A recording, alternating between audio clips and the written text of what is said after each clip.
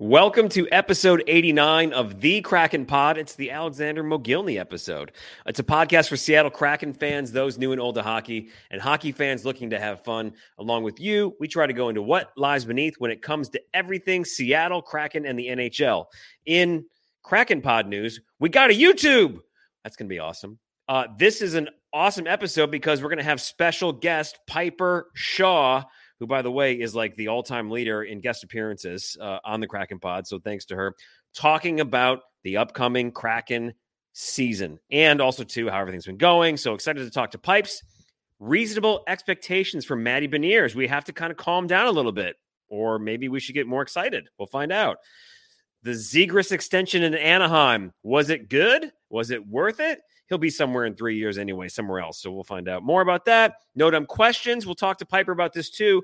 Do other teams give as much access to the team as the Kraken do? This is a great question from a fan. And our 3 stars of the week, that's how you find out about how Joey and I are doing in our personal lives, which I know you're so pumped about. So let's get to it. Episode 89 of the Kraken Pod. Let's go.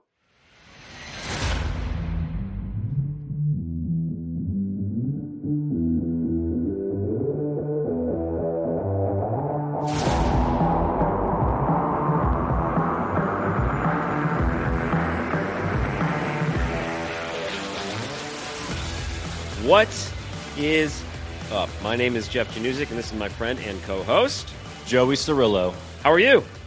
I am good, man. Kraken preseason game last night, which I know we will get into in a second here, but it's coming. So as of today, 7 days until the regular season puck drop against the Vegas Golden Knights on the night they drop their banner. Then we have to, spoil it by winning. So there you go. Yeah, actually, I can start looking forward on my calendar to what actual day is that? What day of the week is it? I don't even know. What is it? Tuesday the 10th. Oh, Tuesdays are great, man. I love that. National broadcast too. So no one's going to have any issues, which that will definitely come later on in the season. So yeah, totally. Did you see that the Vegas Golden Knights launched their own streaming network for all their games? I love that. That's actually Night really cool. Plus. I hate how much I love that. Like the Kraken need that. Well, who's going to, lead the way in innovation? It's going to be Las Vegas, right? They got so much money. They're printing money. They now have the giant Sphere concert venue, whatever that's called. Dude, that's insane. Sick. That's sick. I watched like 40 TikToks of the U2 concert there. Yeah. I'm not even like a fan of U2, and it just looks unbelievable. Like it just looked. You can't stand them either? I thought you were going to tell me that you love them. No, I can't stand U2. But I was going to say is I would totally go see U2 in that arena just to see the arena, just to see this Sphere thing. And I hate U2. I hate them. And what's great about that Sphere is, at least from what I've seen in all the videos, it looks like the balcony seats, like the cheaper seats, are the better ones to have in the house because you get the whole view of the stage and of the Sphere. My vertigo got me a little bit. Like my hands were sweating, like Eminem and 8 Mile. Like I was kind of freaking out watching it. But dude, it looks absolutely incredible. I have to go to a show there. I can't imagine what the ticket prices are. Well, wait a couple of years when the luster dies off, and then it'll get cheaper. And then the bands that I grew up with, and you grew up with too, some of the older bands, the cheaper versions will start going there, and we can actually afford to do it. So yeah, imagine staying at a hotel like across the street, and you come back from like some Vegas club. It's 5 a.m. You try to go to bed, and the Sphere is just like projecting images through your freaking hotel room window. Yeah, all the hotels in the vicinity have probably invested heavily in blackout curtains, double blackout curtains. I would hope so. Yeah. Well, no, I'm totally excited for hockey. It's for me, it's always a slow roll into getting amped about it. Like by the time, this is Tuesday, the 3rd of October, we're recording this. By the time we get to next Tuesday with the season opener, I'll be really pumped. Like right now I'm like 50-50, like the preseason stuff's weird. We had that split squad scrimmage, last night in the exhibition game, the Oilers won, but we still wanted to practice shootouts. So it's like, it's still practice hockey. I'm just not totally there yet, but I'm going to be, which I'm excited about. Yeah, same, man. And also shout out to producer Brandon, because when he was editing last week's episode, he actually sent me a text, and he's schooling my new school hockey ass. And he was like, hey, man, by the way, split squad scrimmages, say that 3 times fast, they're very common. It happens pretty often during the preseason. And as I was talking about last week's episode, it's a good way for teams to get more guys on the ice and kind of see what they got going on and kind of extension from rookie camp and all that stuff. He's like, it actually happens pretty often. So there you go. Well, that's awesome because honestly, I never pay attention to the preseason. I've been watching hockey my whole life, and I'll just make a mental note: is do not forget this fact next year when this happens again, because I don't remember it ever. But then again, preseason hockey is like, I honestly think this is the past couple of years. These games are actually on television, So anyway, but super. It's a super tease, pumped. man. It's like just the tip for hockey. Yeah. But in 7 days, we're going balls in. It's okay. Hold up. We got a guest on this episode. We got to keep it. We got to keep it clean somewhat. From Root Sports and from your Seattle Kraken, we're really excited and very thankful to have Piper Shaw on this episode, breaking down, from inside the Kraken organization, what this season is going to look like for the Seattle Kraken. So we'll talk to her in just a little bit. Super, super excited about that. But we should just get to it. Let's get to your Kraken reaction so we can break down the exhibition game last night and a few other things. So it's a little redundant, but let's get to your Kraken reaction.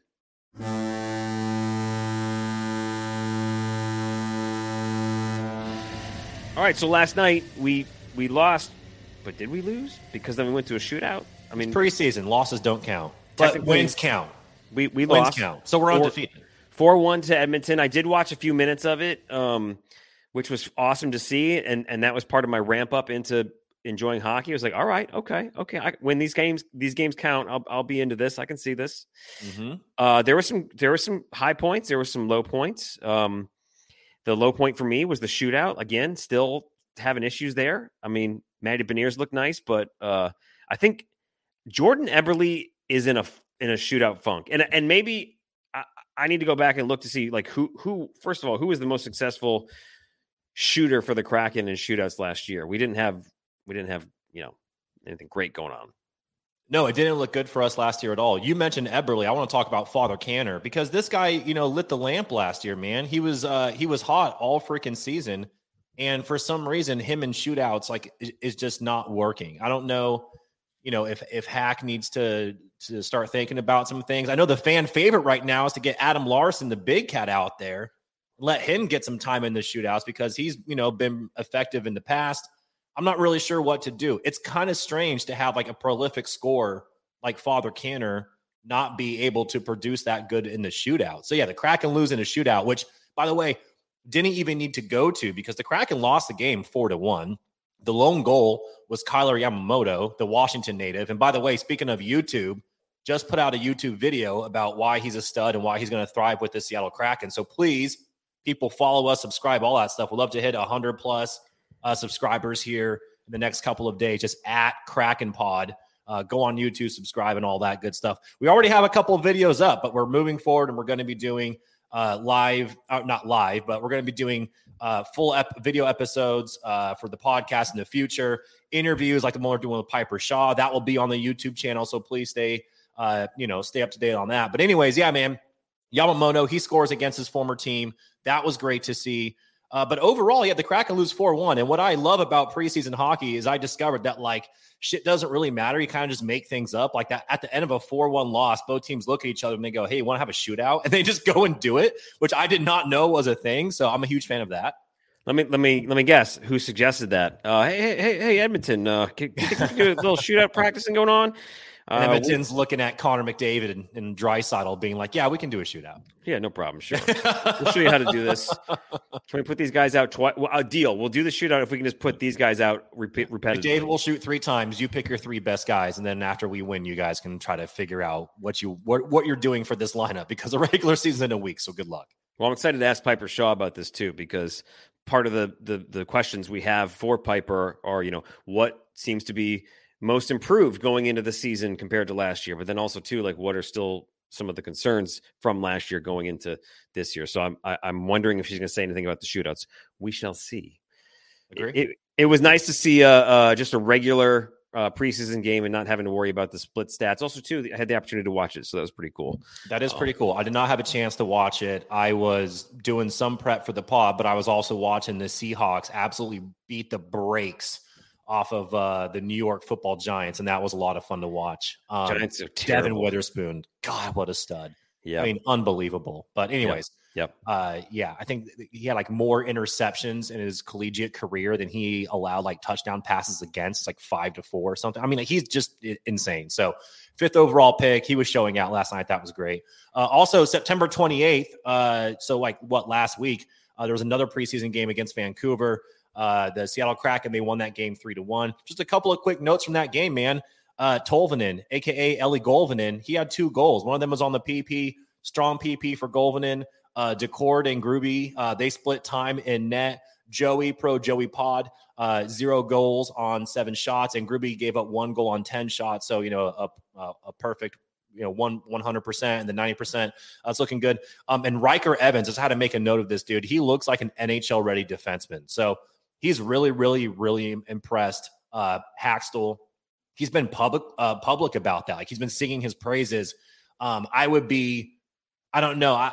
It's hard because I'm trying to think of the roster and like where exactly he would fit. But, Riker Evans is definitely trying to play his way onto the Seattle Kraken roster. Him and member of the Kraken pod fam, Ty Cartier. Ty Cartier has looked freaking awesome, and he only continues to just grind and work and just show out. And I'm really excited for the future of this dude. We'll have to have him back on. There's just so much excitement about this team in the future that brings up last week. ESPN ranked the top 10 NHL teams for the next 3 seasons. And a lot of people were like, what the hell is this list? And what ESPN did was they broke down the future power rankings based on a couple of different things like, drafting, salary cap, current team, position, that sort of stuff. And they have the Kraken at number 5 overall as far as like the power rankings, basically because of what Ron Francis has done, and all the talent that we have stacked across all of our teams. The pipeline's fantastic. It looks awesome for a long time to come, way past 3 years. So that was really cool. That other outlets are noticing how rich we are with young talent. Mm-hmm.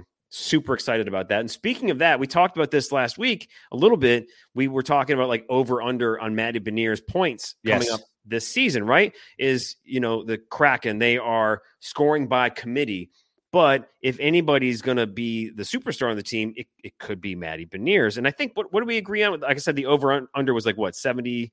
We looked at his point totals from last year, 57 points on 24 goals and 33 assists. And we definitely took the over on that. I mean, I think at this point, second full NHL season, but I think where he is at, I think he can kind of sleepwalk to get those stats again. You and I talked about, was it 70 or 72? I'd have to go back and 72. I think he said 75. And I said, I'm going to take the under on that. I said, give me like high 60s, low 70s. Yeah, I think he gets to 70, 75, though, for some reason feels like it's a little much. But hey, look, we're not the only one discussing, will Matty Beniers have a breakout season, as in like, better than last year, which I'll totally take a repeat of last year too. Yes. And The Athletic kind of broke that down a little bit further about the expectations behind Matty Beniers. Yeah, it was really interesting because The Athletic was just doing another thing where it's like, hey, let's talk about every NHL team and kind of like the questions surrounding them. And Thomas Drance from The Athletic, his question was, what are the reasonable expectations for Beniers for this upcoming season? And he brought up a really good point, which I did not know this stat on. Big stats guy, just like Ty Cartier. And his thing was last year, it was all about efficiency over volume. And he's just wondering if Beniers is going to get an increase in volume for the season, because last year, which I did not know, Jeff, his finished clip rate, so the percentage of which he's getting pucks in the back of the net, was over 16%. And Thomas Drance brings up that over the past decade, arguably like the most prolific scorer in the NHL during that period from an efficiency standpoint was Tampa Bay Lightning captain Steven Stamkos, and he's averaged about 16.8%. So he's like, is it feasible that Matty Beniers is going to be able to, sustain this kind of level of productivity? And while the answer typically points to no, So he's like, okay, well then his production has to go down a little bit, right? But at the same point in time, he also believes that, and I believe as well, and I would love to hear your thoughts on this, that Matty Beniers is going to get a lot more volume opportunities. Like his shot rate is going to go up a lot. So that is why I believe that again, he'll sleepwalk to 57 points, right? But with all that being said, the proficiency percentages were very interesting. Do I think that's sustainable? Not necessarily. Would I'd be shocked if he did. Yeah, but it would be incredible. But at the same point in time, I would love to see his volume go up. And I do think it's going to go up this season. Bucket list for us on the Kraken pod, by the way, is I think we should, you and I, Joey, we should, through the podcast this season, we should make up new stats that are like specific to the Kraken. I like tentacle ratio or something like that. Okay. Because, again, number one, I'm not a numbers guy. Number two, I'm old school in a lot of ways. And number three, finish clip rate. I've never heard of that ever. I'm pretty sure The Athletic invented this. I have no idea. It's just amount of times the puck finds the back of the net. I know you're old school. That's called goals. You and Mike Babcock, you guys are both old school guys. This is what you do. Let me see your phone, Joey. Let me see your phone. I need to see it. Theo's sleeping on it. Here you go. Are you tweeting shit about me behind my back? Phone. All right. What's going on? Show me what I took in Las Vegas. Show me your last photo on your camera roll. What do you got? Show me. I need to see it. All I want to see it for your summer vacation. Show me. I'll show you. Want to see the I'll show you mine if you show me yours. All right, here you go. It's my buddy Steve at the wedding I was at in Minnesota. So is that truly your last photo on? What's your last photo on the camera roll? My very last one. The very last one you have on there. I don't care if you downloaded it or whatever. I know we do social media I'm going to get made fun of so hard for this. I went full hippie. It's a quartz that I picked up for creativity and expression to help me out with my work. So there you go. That's all. I love that. I'm always looking for that sort of stuff. I know. Put on a projector. Let's talk about it. Mine was a client thing that I made for a veterinarian.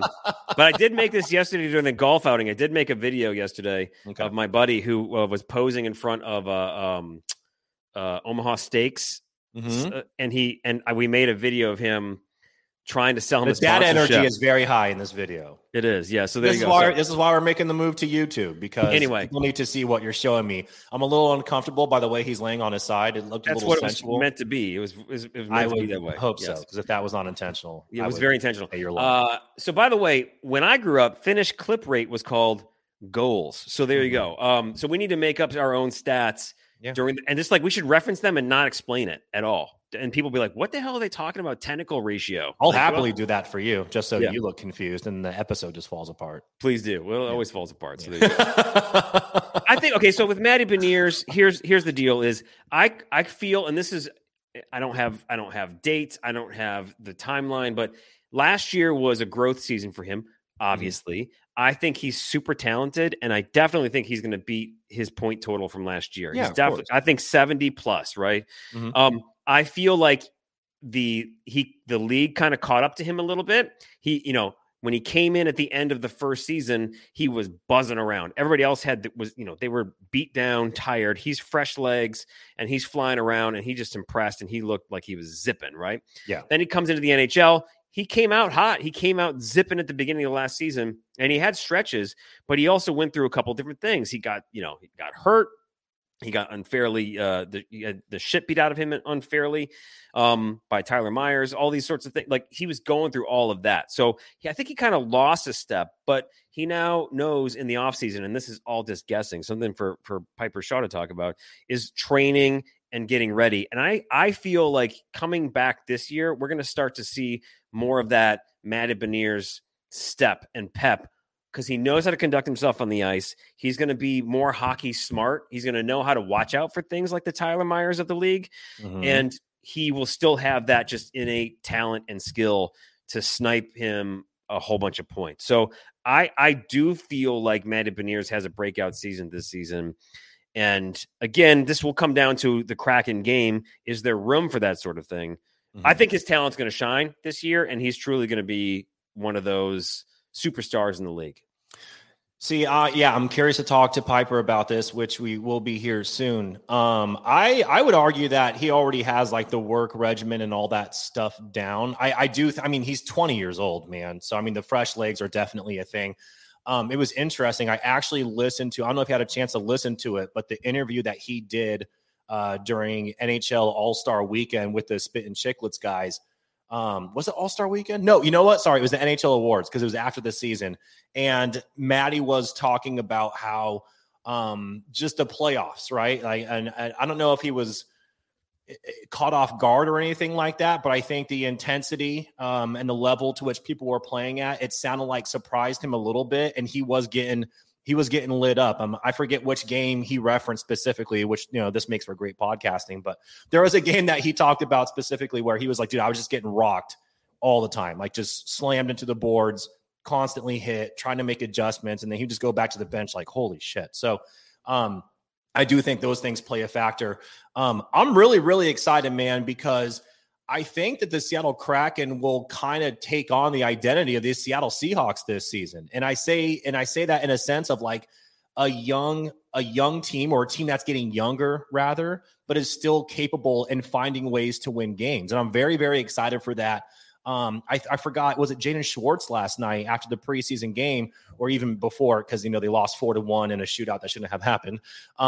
But he was talking about how the chemistry of this team has really started to show, because this is really, for the core guys that are still here, this is year 3, right? It's like he mentioned how not only have they gotten the time on ice together, but they've gotten to know each other's families, friends. They're spending time together, and all of that stuff is really starting to translate to on the ice. And then you throw in the extra time they got together during the playoffs and having that bonding moment. You have guys on the team that have won, championships before. They know what it takes to win a Stanley. And then you bring in a guy like Dumoulin, right, from Pittsburgh. Like, this guy's won a cup. He understands what it takes to get the job done. You have guys like Eberle, who flat out's like, we need to win a cup. Like, that's where I'm at in my career. It's what I want to do. So you combine all of these factors, and I think it's going to be a really, really, like, last year was a cohesive unit. I think we're only going to see more of that this season. I'm really, really freaking pumped for it.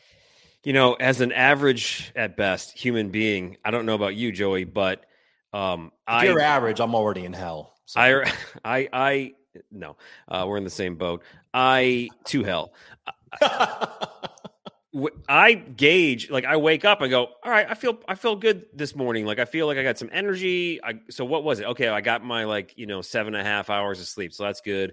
I didn't have any drinks last night. I ate pretty well. And then days that I, wake up feeling like tired and slow, is like, oh yeah, I had 2 beers. I did, like, you're always doing inventory of how you feel, right? And the idea is trying to get consistent in that. That's my thought. I can't imagine, getting used to being a professional athlete, which is why so many probably pay for people to make their food, that sort of stuff, because, that's probably what Maddie was going through, was all the ups and downs of the NHL. Managing your energy is like some days just, waking up to get the kids to school and go to work and then put in a decent day. It's hard for me to figure out, right? What did I do wrong? Did I drink too much water? Did I drink too much wine? That's that sort of thing. So that's what he's figuring out right now. And that's what he figured out last season. I guarantee you he's coming into the season going like, okay, cool. Game day. Here's my routine. This is why they're so superstitious, right? Especially in hockey. I'm going to do this. I'm going to eat the pasta. I'm going to show up at this time. I'm going to take a nap here. That's when I felt my best. And then repeat that, and then learn and learn and learn. And eventually, as he gets like 3, 4, 5 years under his belt and he gets to that prime, he's really got that system down, which is why Connor McDavid is so freaking good, because he's a machine. Shit, he's a robot. He does the same. His routine is like, work out this, do this, do this, do this, and he just produces on the ice. So yeah. I think this is a great segue. I think we save the Zegras stuff for later on. Yep. I think we should maybe talk to Piper Shaw about this very question to start everything off. So let's get to it. The Kraken Pod 23-24 Seattle Kraken season preview with Piper Shaw. There she is, Piper Shaw, the one and only. I don't know how we keep conning you to come onto this pod, but thank you. We appreciate it. Of course. Happy to be here. So we're kind of coming in hot here. Like, there's so much to talk about, all the stuff that you kind of did in the off season, and there's so much hockey to talk about. But Joey and I were just having a conversation about Matty Beniers and this Athletic article basically saying, okay, look, he is probably going to come in and have a great season. Here's why. And we just broke it down. But my initial thought was like, he went through the first season, full season in the NHL, crushed it, rookie of the year, winning that Calder trophy. He's just awesome, right? But we're kind of in the frame of mind of like he's got to be looking different to you at camp. Is he going to come in and dominate? I think Joey and I said our over under on points was like 72. I think Joey was hesitant to take the over. I think he gave me 75, and I was like, oh man, I don't know. That's what it was. I'm taking the over. I'm thinking like 81 points. But you're watching him, you're seeing him, you're talking to him. How did Maddie approach the offseason, and what do you expect from him this season? I think one of the biggest things that people noticed about him last year, and particularly his coaches noticed, and that they really wanted him to change and kind of work on, was building his strength, staying on his skates. We saw Maddie get bodied off a puck a time or two. Frankly, we did. He knows it. The coaches know it. And so I know a focus for him was just building muscle, building mass, being stronger on his skates. And I think we've already seen in camp and even in these preseason games, he is visibly, clearly so much stronger on his skates, which allows him to be stronger on the puck and just complete plays more, and so I think that is a huge element for him. That would be probably one of the biggest things I would say he worked on in the offseason, but also it looks like him and his line, they never left. Like they didn't take the summer off. They came back out in preseason, just electric as always, so effective. And it's preseason, so they're not necessarily being shut down system wise in the same ways and things. But I think it's really promising seeing McCann and Eberle and Maddie all back together. Like truly they never left. And to your point of how many points will he go for? One of the things that the team has been talking a lot about is just, they anticipate this season to be harder for them because they anticipate people are going to take them very seriously.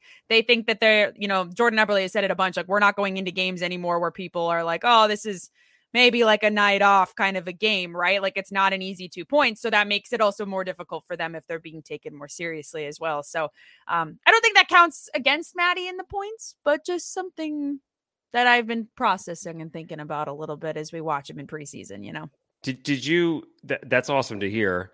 Now you said he physically seems stronger. Have you spoken to him about what he's been doing? Like, I've always wondered that. Like, obviously, there's trainers and there's staff that are probably doing the whole, robots injecting things into him legally, right? But making things awesome. Like, how do players build that strength? Is it just pure time in the gym? Is it like refining how they eat? Have you spoken to Maddie about that? Do you know anything about that and what he's done to get stronger? I haven't spoken to him about anything super specific, but many media members have asked him several times, and he just mostly says time in the gym and time on the ice. I mean, especially it sounds like time in the gym, like straight up building muscle. I would assume diet, goes along with that. If you're trying to make gains, sure, you got to eat like it, obviously. But Maddie didn't say it. Not that I know of that he's altered his diet in a dramatic way. When he walked by you, did he smell of protein powder and peanut butter? Lots of chicken and rice. He smells like a hockey bag, like they all do. So, all right. So I did notice that he got bigger because I saw some off-season photos of him hanging out like on a beach somewhere. I'm pretty sure like him and Trevor Zegras are tight. So I was speaking of vacations, you got to tell us, European. Tell us about your vacation. Tell us about Paris. Finding out you win 2 Emmys while you're in Paris. You're talking to me. I was like, Maddie won Emmys. Yeah, no, you. Oh, yeah, he did. Yeah. More hardware. Oh. No, Jesus. Yeah. No. Actually, you won more hardware in the offseason than Maddie did. That's pretty awesome. Mm-hmm. Technically, I guess so. Little different. My 2 Northwest regional Emmys. Impressive. Maddie's still impressive. Trophy, pretty much the same thing, basically. Yeah. Yeah. No. Yeah, I had a great summer, Joey. Thanks for asking. Yeah, I was super busy. I covered the Storm in the summer as well. Just home games, so it's not like an overwhelming amount. And then I also started doing some Mariners stuff, and then people really liked me on the Mariners, so then they had me doing more and more, which is great. But also hockey is like my focus, and it, everyone else kind of gets an off season. So, but it was fun and it was good, like experience, and just like to get to be around like a very different fan base and a very obviously long time fan base as well. So yeah, it was good. And yeah, I won 2 Emmys. We won for best pregame show and best game broadcast, which is not surprising because, a little biased, but I think we have the best broadcast in the NHL, as many people do. But what was funny is that we beat several other, live game broadcasts, but we were mostly thinking we wouldn't win any of them on the Kraken side because we were up against other Root Sports broadcasts of the Mariners and specifically their playoff clinching game. And we just had like a regular game against the Capitals on a Tuesday night in October and won. So, hey, well, that says something about the quality of product you're putting out on a nightly basis, right? I mean, must be, yeah. Not yeah. No, but it's a team effort. It's really actually more of a, in my opinion, and testament to our producers and our directors. But obviously, great talent makes a huge difference. But most of the elements you see is not just us. It's a huge cast and crew of people who make it happen. So, yeah. Anyway, it's amazing when you really, yes, and congratulations. I mean, when you really look at the roster of, Root Sports and really what the Kraken have done in general, if you look at like a website that lists all the media people, it's like the accolades, the awards, the huge names. I mean, you've established yourself as a force. It's just, you guys do a great job. It's fun. It makes it fun to watch. I mean, it's things have come such a long way. Growing up watching hockey, there wasn't a lot of this, and it's nice to have this multimedia experience. So you guys definitely do it. Definitely have earned that. Do hockey people celebrate with Emmys like the Stanley Cup, or is it just straight on a shelf? No, they're behind me on my shelf over there. I don't know if you can see them. Oh yeah, I can kind of. Okay. Yeah. I don't really have a good spot for them.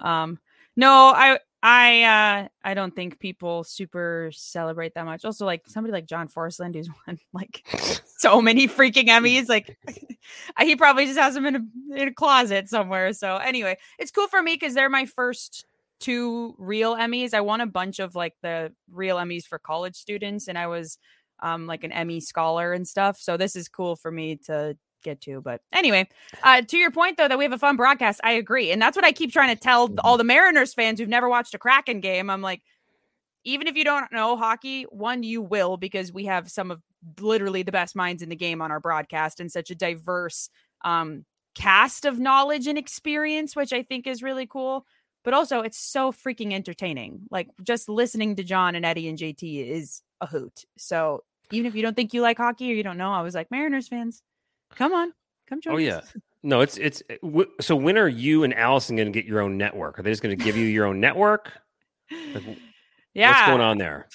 I don't know. I got to write a letter to someone and get the Piper and Allison experience our whole own franchise, I feel. Oh yeah. Yeah, it was funny the other night, like we didn't know it's preseason, right? So we're all kind of just riffing a little bit here and there, but we didn't know we were going to come back on camera at the end of a segment. And I was like, had my arm like around her. And we came back and I was like, thank you, Allison. And I like rubbed her back because I was going to give her a hug because we thought we were done. I was like, we might be too close for comfort. It's family. It's family atmosphere, family vibes. It's warming up. Thing. Yeah. Well, there's so much to ask about with the Kraken. I mean, okay, so it kind of ties back to the Matty Beniers thing. Is this team was awesome last year because of scoring by committee, right? A team's team, the best team's team in the NHL. You can look at all the stats; it's a fact. So I'm thinking, okay, Matty Beniers 80 points, but like, is that something that's even possible on a team like the Kraken where they're so balanced and it's a 4-line attack and you never know what's going to you never who's going to score, and that's what makes them so great? Is that the same attitude going into it? Not saying that somebody can't break out and have an 80 or 90 point or more season, but still, is the approach to it ain't broke? No, yeah, 100%. Kind of multiple parts here. I don't think it's impossible for Matty to have that kind of season by any means. Like I said, the team definitely anticipates it to be more challenging, perhaps, to get those points just from their own thinking that people might take them more seriously, more of a threat. So they're probably going to be getting people's best games, which is great. And obviously they were in the playoffs and we still saw that they could hold their own even at the end of the season against great teams in the playoffs. So I don't think that they should be too worried about that. And I do think that even attack is very much still their system, very much still their plan. I know there were some questions kind of in the offseason about how they would replace the productivity of that fourth line with Morgan Geekie and Ryan Donato and Daniel Sprong, and kind of where they were able to play like around and across the roster and in different situations and how they were used. But obviously right now at this very moment in time, we don't know what the opening night roster will look like yet. They still have some cuts to make. But I think the options that they have for that forward group, I mean, I don't really think you can go wrong. So I'm not worried about it. I mean, you look at Kyler Yamamoto, Ty Cartier, Pierre-Edouard Bellemare, Shane Wright. Like, I really don't think they can go wrong no matter where they kind of go with that fourth line, especially in terms of productivity. We already know Kyler Yamamoto can play in the NHL and be effective. And 3 preseason goals for him already as we speak in this exact moment. And Shane Wright, you know, like, I think there's so much upside no matter which way they go. Ty Cartier, we know he can play a big boys game, right? We already know. We saw him in the playoffs and he scored goals and he looks like he belonged there. Pierre-Edouard Bellemare, like a vet's vet, right? And phenomenal in the face-off circle. Like, all of the kind of options that they have, I think, are great options. So, and obviously there's questions about like Brandon Tanev, how he fits in there and maybe being on that fourth line, you know. So again, I don't think there's anything to be worried about. No. And that was the, you know, it's like for the people who are new to hockey that are Kraken fans, and it was tough for me to see guys go, right? But at the same time, you know that hopefully they're going on to a better situation for them personally.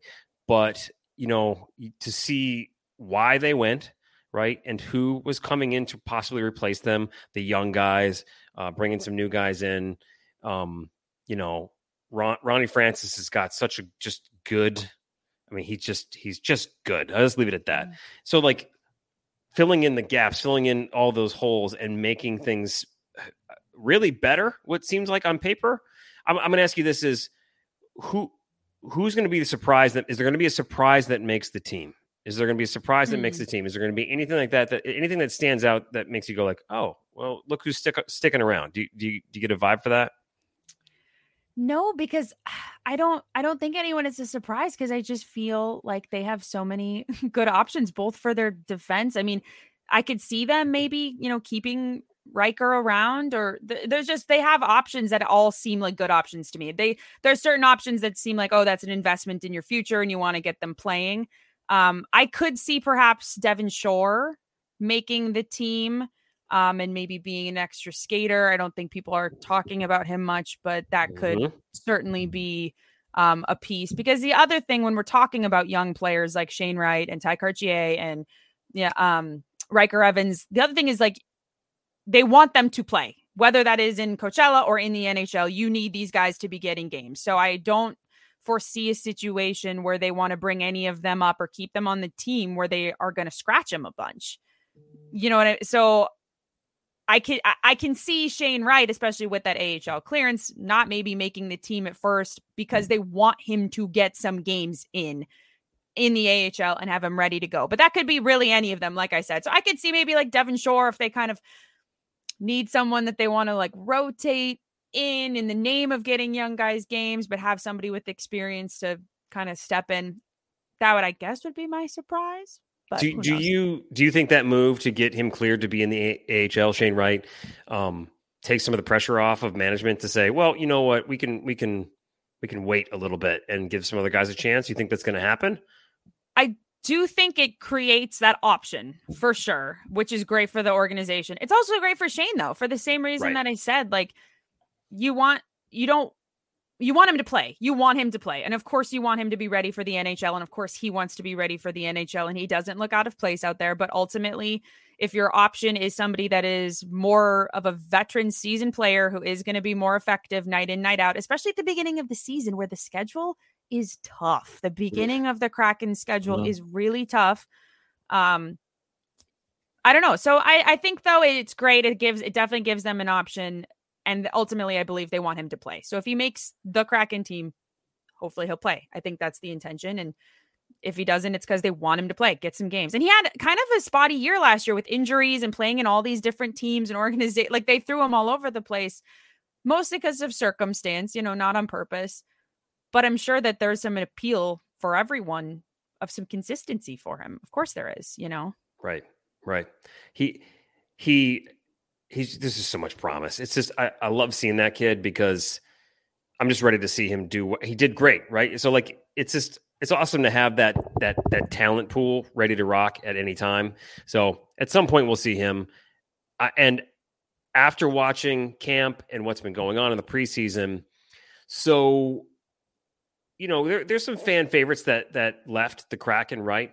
Who is going to be just in pure personality wise from some of the new guys and the young guys, who from talking to them do you think has the biggest potential to be like a new fan favorite? It might be a tough one. So many, honestly. Besides Yamamoto, that's a good. I would say Washington. Yeah. Native. I was gonna say he actually has a very good personality. Not actually like it's surprising, but he is freaking happy to be here.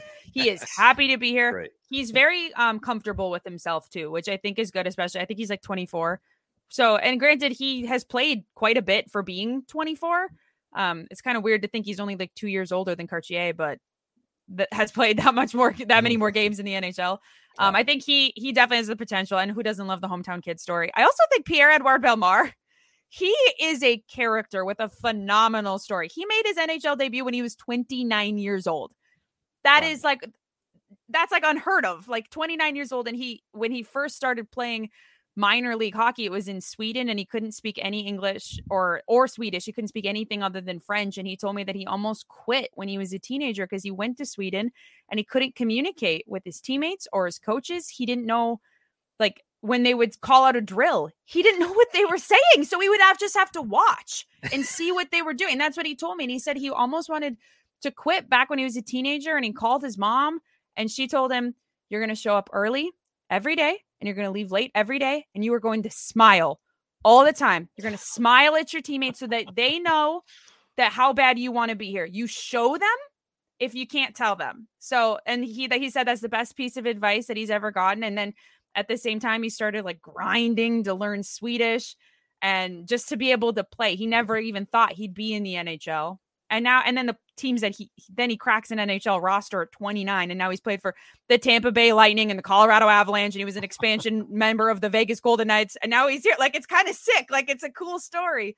Plus he was with Hack in Philly, and he's got a great personality. He's a cool story and a great personality. So he's a no bucket warming guy too, which I always gravitate towards. So no bucket warmies. There's a video of him doing like some random spin moves up against the glass pregame. And I'm like, I don't know what he's doing, but I like this guy's energy.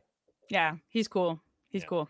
Okay. Also, he speaks Swedish. He's French, and now he's in Seattle. So like, yeah, he speaks 3 languages completely fluently. He's also funny. Like on media day, one of the questions we had was like, on the road, do you have a favorite restaurant or like market or city that like you love to eat in? And he was like, I just love the really big cities because I like to find really tiny, weird hole in the wall spots. He goes, but my teammates never want to go with me. Like, that's just funny. I need to hang out with this guy. Yeah, this he's like, guy would go and grab some food. Restaurants, and I'll just go by myself and go get random takeout from somewhere cool. I'm like, go off, King. Like, he's from just outside of Paris, so like he knows that's what you do. It's like Ratatouille. You go to those spots, right? Yeah. It's not like going to Burger King or whatever. So, but also to be fair, a lot of professional athletes in general only like to eat the same kind of things because they know how it impacts their body, especially when they're on the road and have to play. So I will say I don't fault anyone who doesn't want to go try the new whatever it is when you're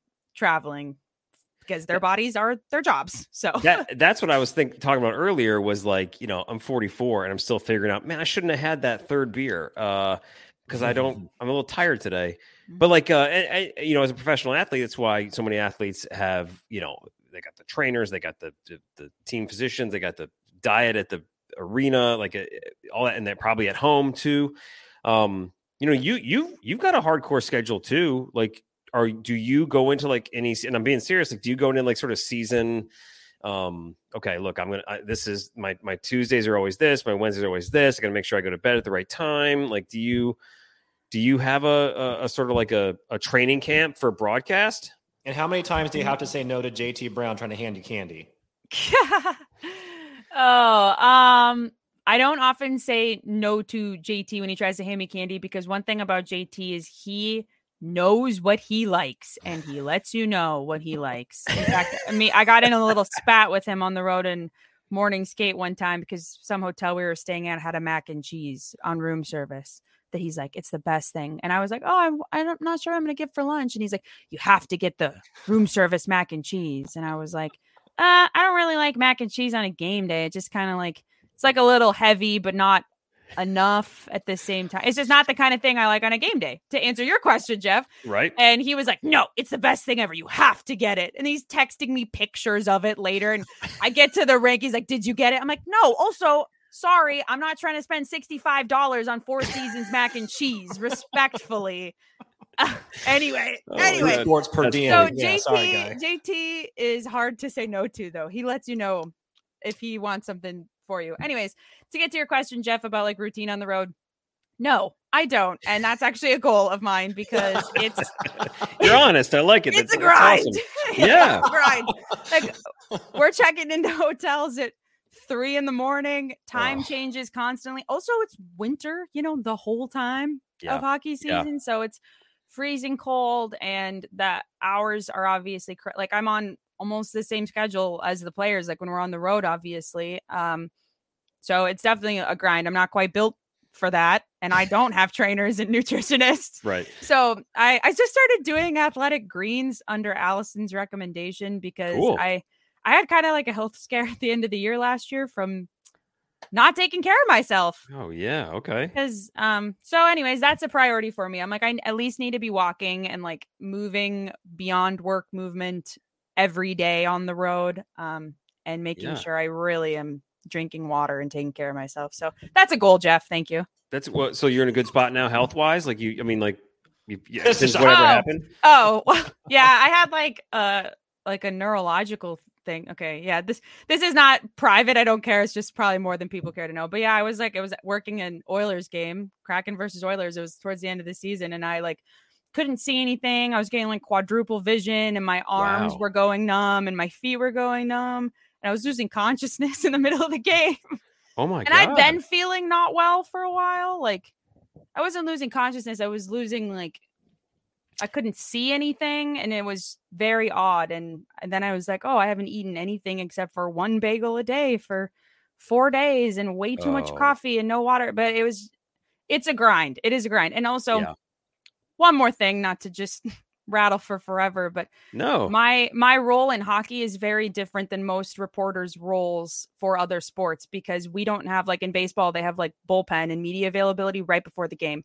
Ours is in the morning. So like a hockey game day is literally 7 a.m. till 11 every night. And like, that's your whole day.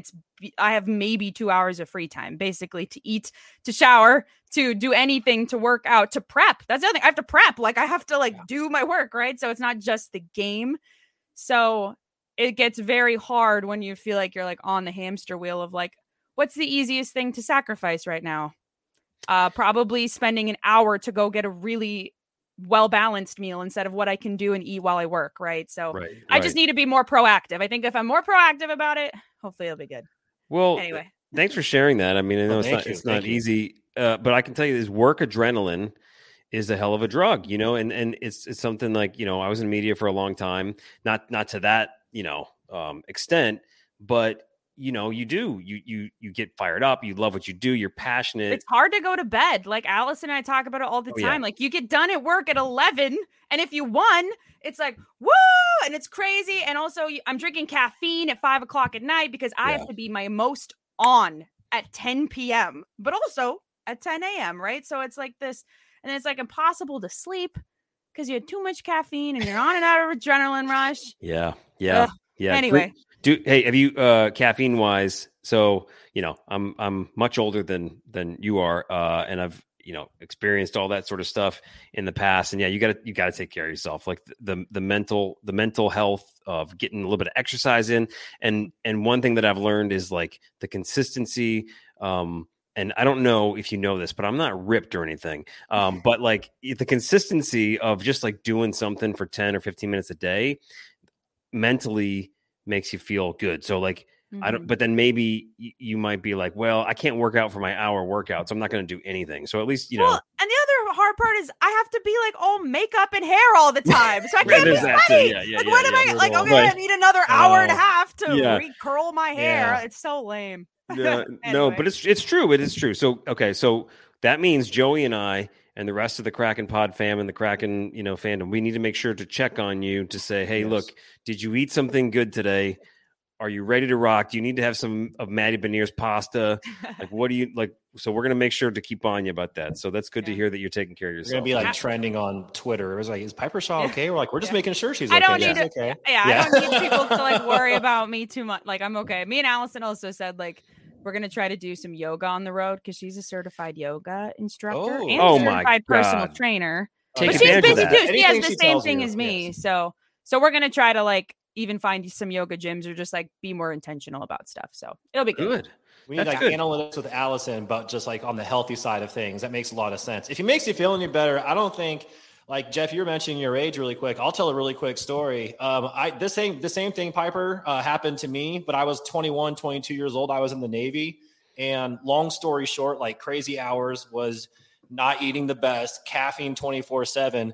And one day I'm at a mall with my friends and everything around me is like tunnel vision, just kind of closed in. I had no idea where I was, like completely blacked out. I woke up in the back of an ambulance and I had pissed myself. And I was like, what the fuck? So I was like walking around kind of playing. I was 21 years old. Yeah, I was like, I cannot feel my hands right now. No, I can't really see anything. And now I can't feel my knees. I was like, this is not good.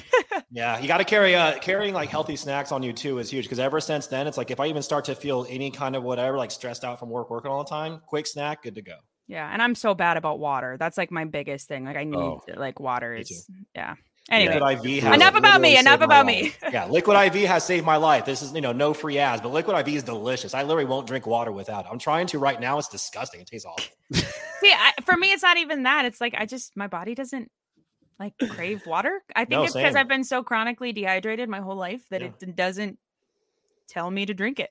I don't know. Anyway. No, you see, the thing is I kind of grew up the same way with the water thing, but since moving to Louisiana and living in like the deep, like the swamp, right? Like you just have to drink tons of water. But if I still lived in Michigan, I wouldn't drink a lot of water. I just know what that's like living in like that sort of, winter dryish climate. It's like that's the last thing you want to do, especially at an ice rink when you're not playing hockey. Drink water. It's just something about that. So I get it. So I agree. All right. So healthy Piper this season. All right. So we talked about with the Kraken, biggest, who's going to be the like the new fan favorite. But let's talk just in general. You've seen the guys. You've seen them come back from a little bit of a summer vacation. Who is going to be a young guy or a vet or somebody that we really know? Who's going to have the biggest jump? Who's got the biggest potential for a jump in their game this season?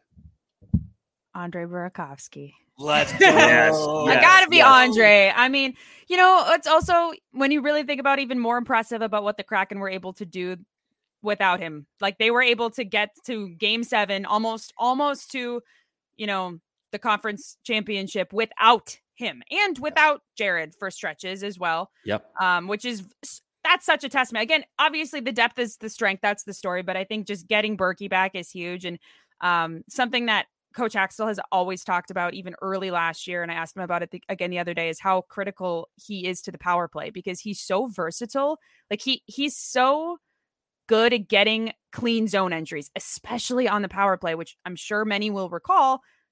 What's more frustrating than watching the Kraken's power play when they can't even get set up, right? You're like, right. Come on, they can't even get in the zone to get set up. So I think that is a skill that is so cool to get back to the team, especially the special teams, but he can do it on 5-on-5 too, right? Like he can shoot, also he can pass. Like, so I just think having him back is huge. And I also would say he's ready to go. He's so freaking happy to be back. And it's hard to say because he's obviously kind of a star for the Kraken in terms of what a star player means. Yeah. They missed him. And I think he's happy to be back and he's going to light it up. That's my prediction. That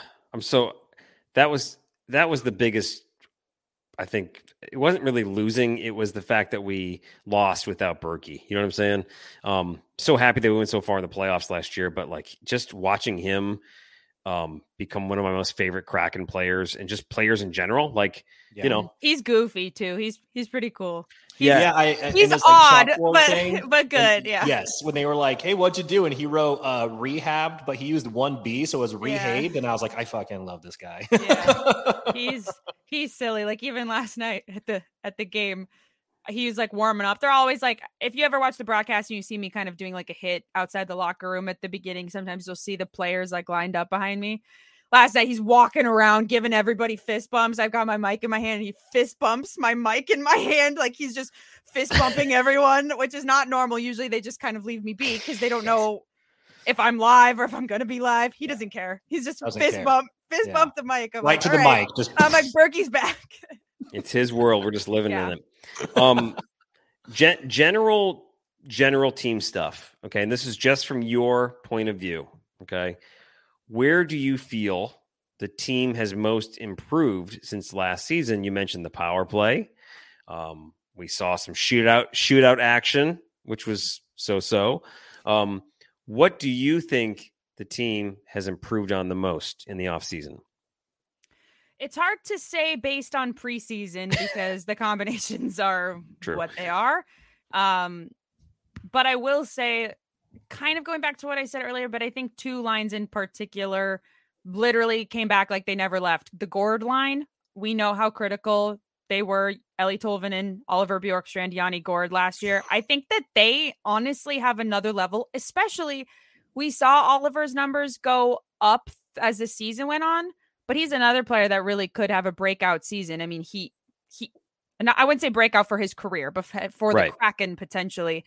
And those three, when they were playing in the preseason, like they looked literally like they never left. Ellie Tolvanen had 2 goals in one of the preseason games. So I think that line, it's not like an improvement that like Hack or Ron or someone made. I just think that they absolutely can light it up. I also would say going back to that's second in quotation marks line of Alex Wenberg, Jaden Schwartz, and Andre Burakovsky. We didn't even really get to see that line very much at all last year because Schwartz and Burakovsky were both battling injuries at various times. So they kind of toyed with that line throughout the season and found different combinations. And I think Wenberg is such a versatile player that it's nice that can give them some options with that line when needed. So is Schwartz obviously as well. Burakovsky, I don't know if I'd say if he's as versatile. He's highly skilled in like what he does, which is several good things. So I would say that line probably is a huge upside and an improvement. Just having all of them healthy and being a viable combination, that's an upgrade. That's absolutely an upgrade. Also, we talked about the fourth line before. When you're talking about those options that you could potentially have on the fourth line, none of them sound bad, right? That all is an improvement. I mean, maybe not an improvement when you think about Daniel Sprong and the season that he was able to have, but in terms of like a consistency and certainly talent, I think that fourth line could be an improvement as well. That's ridiculous. Yeah. I think, I'm glad you brought up Bjorky, and I think that he needed a season to shake the Columbus funk off. and I think that I think it's a thing. And I can say that because I'm basically almost from Columbus, right? So I'm being from Detroit. So like I can make fun of Ohio. And I lived in Cincinnati for a long time.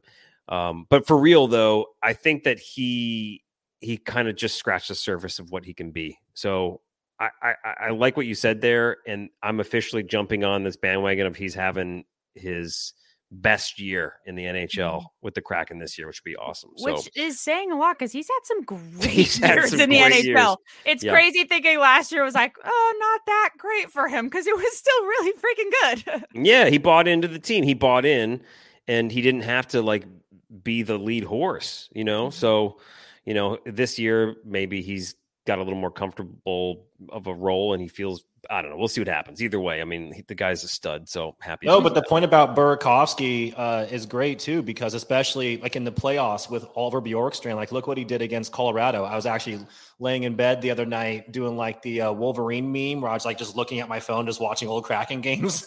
And I was rewatching one of the Avs games and I'm watching Bjorkstrand just completely go off. I mean, he could have had like 5 goals in that game alone.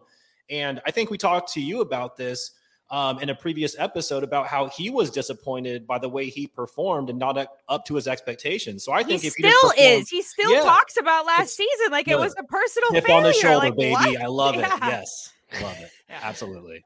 So, all right, I think of the power play and the shootout, right? What do you think needs improvement? What are you looking for? We talked about what has been improved, but like what still needs work? What do you see? What are they working on a ton in camp? We saw the shootout the other night and it was still, what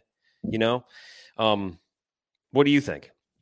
Yeah, I think so. On the power play, let's start with that. A couple nights ago, Hack kind of made a comment that he felt like people had been a little bit unfair about how they discussed their power play last year, because he felt like their power play always was really doing, or more often than not, doing the right thing and just not quite getting it to go. And I hear that and I totally understand that, but ultimately, just like he would tell you, what matters is converting. What matters is the 2 points. What matters is, it's not necessarily about the statistic. It's about converting in the moments that you need to, that can get you those 2 points. It's not like you need every single power play for forever, but had they been able to convert more effectively multiple times throughout the season, but obviously in the playoffs as well, it could have, it could have been a difference maker, but should have, would have, could have, whatever. I think, like I said, getting Burakovsky back is huge. I also think they've been trying out some of the young talent on special teams in camp and in some of these preseason games, which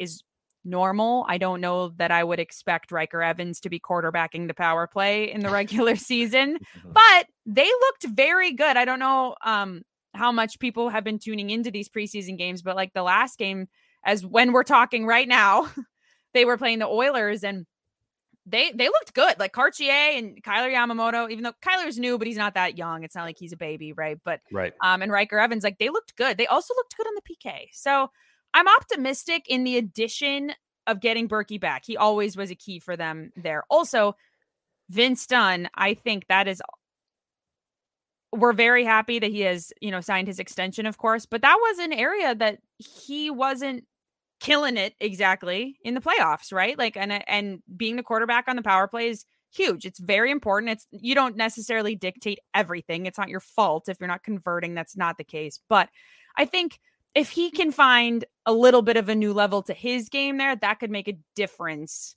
for that unit potentially. And that's something that he says is a goal of his and something that he likes to focus on and grow his game. Shootout. I don't know what to tell you. How do you do that? What? How do you fix it? Like, how do you the shootout? The big cat out there. I mean, that's a fan favorite. Yeah, like, that's a great idea. Yeah, but the big cat out there. Yeah, it's very odd because you can see like we got snipers on this team. We have like the silky mitts of Jordan Eberle have struck many a time, right? Like, so it's kind of it is odd. I don't know. I haven't talked to the guys like about it, but I almost wonder like if now there's like an in your head thing about it after you haven't really got it to go, right? We need like a sports psychologist to come in. We need some like new era kind of way to come in there and talk to these guys. Like, all right, we got to get out of your head. It's shootout time. You have the skill for it. Yeah, that happens to every professional athlete at different times, no matter. I mean, that's how Oliver kind of generally feels about last season. He's like, oh, that's weird. I don't know what. And then you kind of get an icky feeling about it. So I kind of wonder if maybe there's some of that around the shootout because it's not like we don't have skilled shooters. I don't know. Maybe a different lineup could help. I don't think that Adam Larson is ever going to be the person that they're going to line up and send out there. But I don't know. They always kind of go with the Eberle line, the Beniers line, right? First. And I see why it makes sense. But I don't know. I also will say though, in that preseason game, Campbell was playing out of his mind for the Oilers. He played a phenomenal game. Oh yeah. In net for the Oilers. So I don't know. It's also one of those things where it's like, at the end of the day, it's also a preseason game. The game is already over 4-1. Both teams agreed to go to a shootout. It's like let's be honest, nothing's really on the line here, right? I mean, like you're getting some practice in. You're not going to go out there with which is why they're doing it, yeah. But you are going out there. I mean, it's really just extra practice. Now you're just doing it against another team. So at the end of the day, I'm not taking it, for like, oh, this is what it's going to look like for the rest of the season. Like you mentioned, the skill is there. I mean, like Father Canner, that guy can light the lamp all day. Eberle, Beniers, all that that stuff, I'm not worried about it. Yeah. Until a game is until decided by shootout, yeah. you know, you're like, oh, now I'm a little worried about it. Maybe. Hit you up, Piper. I'm worried. Yeah. I just look up the stats from last year, and for some reason, whenever, and this, please don't tell Jordan this, because I know he would take, if Jeff from the Kraken pod said this about him, he would take offense. He knows about this. it. Yeah. But every time he's gearing up to take that puck from center ice for the shootout, I'm like, oh man, he's just gonna miss again. But I was looking at the stat. Look at the stats. Is he the all-time leader now? I don't know. He's like he's 25% is what I'm seeing. He's a 25% shootout. You know, he always goes. He's always right there. So I believe, I could be wrong on this, but I'm pretty sure this is the accurate truth. Someone is allowed to fact check me, but I believe the two of the shooters that have won us shootouts were Jonas Donskoy and Ryan Donato. Isn't that? Yeah, and I remember the Donskoy one specifically because shootout goals don't count as goals statistically. Yes. They don't, you know, so it was when Donskoy in year one, when he was so snake bitten and it was just like nothing would go. And then he finally gets a game winning goal in the shootout, but it doesn't count as a goal. But it got the extra point, you know. It wins the game, right? Team play. Yeah, he got Donskoyed. So he did. It happens. So there's so many other questions to ask here. I think I'm going to kind of go for just one of the big ones, which is what are the team's expectations? And that could be Haxtell, that could be the players, that could be Ron Francis. What are the team's expectations internally for the 2023-24 season? Is it Stanley Cup or bust? Yes, I think, but I also think more when I've asked them, they just say they want to go further. That's the goal. They also, I think they feel like they could have been even better in the regular season than they were, which ultimately what matters is getting to the playoffs. But I think that they feel, rightfully so, that they should be a top team in the Pacific Division. They should be a team to beat across the whole league. They should be sitting in the 1, 2, 3 spot in their division. It shouldn't be, we squeaked in. They don't want, they want seeding. Like they're fighting for that now, and they feel like they are good enough to do that. And I think we all agree that is true. They do say, like I mentioned earlier, like they definitely anticipate that teams are going to be harder on them. They're going to take them more seriously. They're not going to play their backup goaltenders every night, against this team anymore. They're going to have to fight. And they did last year. It's not that they're not capable of that, but I think that teams now, they know, they're like, and also the Kraken are so hard to beat, like we know, because of that depth and just that wear you down mentality. They work so hard, and so teams have to know to beat them, you have to work literally harder, it's a grind of a season, like we talked about. So I think that's that stamina in games, but throughout this season becomes more important for the Kraken. That's what they say. They know that because of how they play. But I think the expectation is they will go to the playoffs. That's what they want. They will go to the playoffs.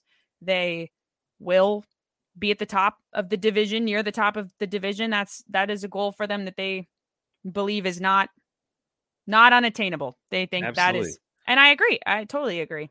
Especially if you can get a goaltender like Philip Grubauer to work like that, like he did at the end of the season. Yes, it's great.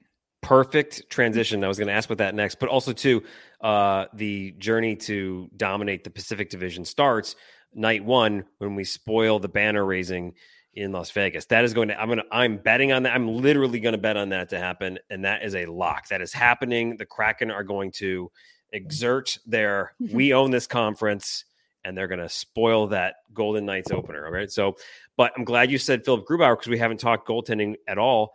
He ended the season on such a high note. Like it's been a roller coaster. It was a roller coaster for him up until the last few months of the season, where he just like, that's our guy. Where is he mentally going into this season? I believe he is mentally very well, very comfortable. He had a pretty chill summer. He spent most of it in Seattle, really getting to know the area, a lot of hiking, a lot of time in nature and stuff. I think he mentally is ready to go. That's what he'll tell you. But also, of course, that's what he will tell me. And that's what he will tell the media. He's everybody like, not sure. Not feeling my best. Feeling a little shaky, guys. They don't really say that, yeah. obviously. Yeah. So, right. So don't take mine or his word for it, I guess. I don't know. How's he looking? I mean, does he look good to you? I would say he's looked better in camp than in the actual preseason games, in my opinion. But also it's just preseason too, and they're not even really playing their normal system in preseason. They're not playing the special teams that you will see when they actually take the ice. So, and other teams aren't either. It's not just that, they're not facing the lethal Oilers power play unit in preseason, right? So, but I think it seems like his puck control has been very good and his puck play has been very good. But some of, in my opinion, what he's been letting in preseason is maybe not what you love to see. But in camp, he's looked great, and I'm not worried about it. I don't think anybody is worried about it. I don't think there's not a question mark about his spot on this team. So, and he's earned that, frankly. Like Jeff, like you mentioned, like the work that he put in at the end of the season and the way he was, he can do it. So, I think it's only wise to have the utmost faith in Philip Grubauer.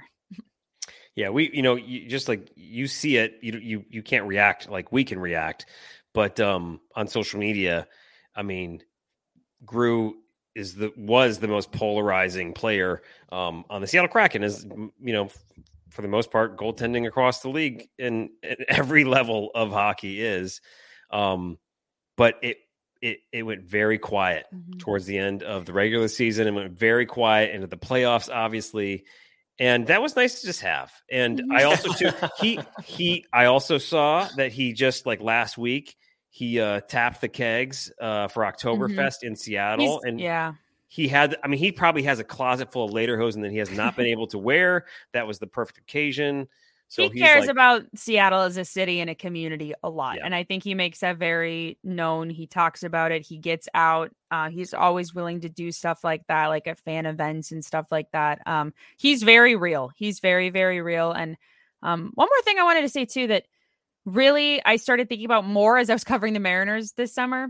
I think some folks who aren't super familiar with professional hockey may look at a goaltender and give them more or less credit than maybe they deserve. That's not an original thought from me. However, it's think about a baseball season. If you only played half the games, but you had to put out basically the same pitcher every single night. Right. Yeah. Right. I'm just something to consider. There's a reason there's a bullpen, right? And the schedule is different. Games very different. But when you think about that level of physically how you have to execute, mentally, how you have to execute every freaking night, this is their job and they get well compensated for it. So it's not a sympathy train, but I just think there's a little bit of maybe a perspective to add to people's perception of goaltending in the National Hockey League. Could not agree more. I have to say that's something that Jeff and I have been beating the drum on. Basically since we started the podcast when the organization started, and way more about this than we do, but we also watch every single regular season game. And then last year, also the playoff games as well.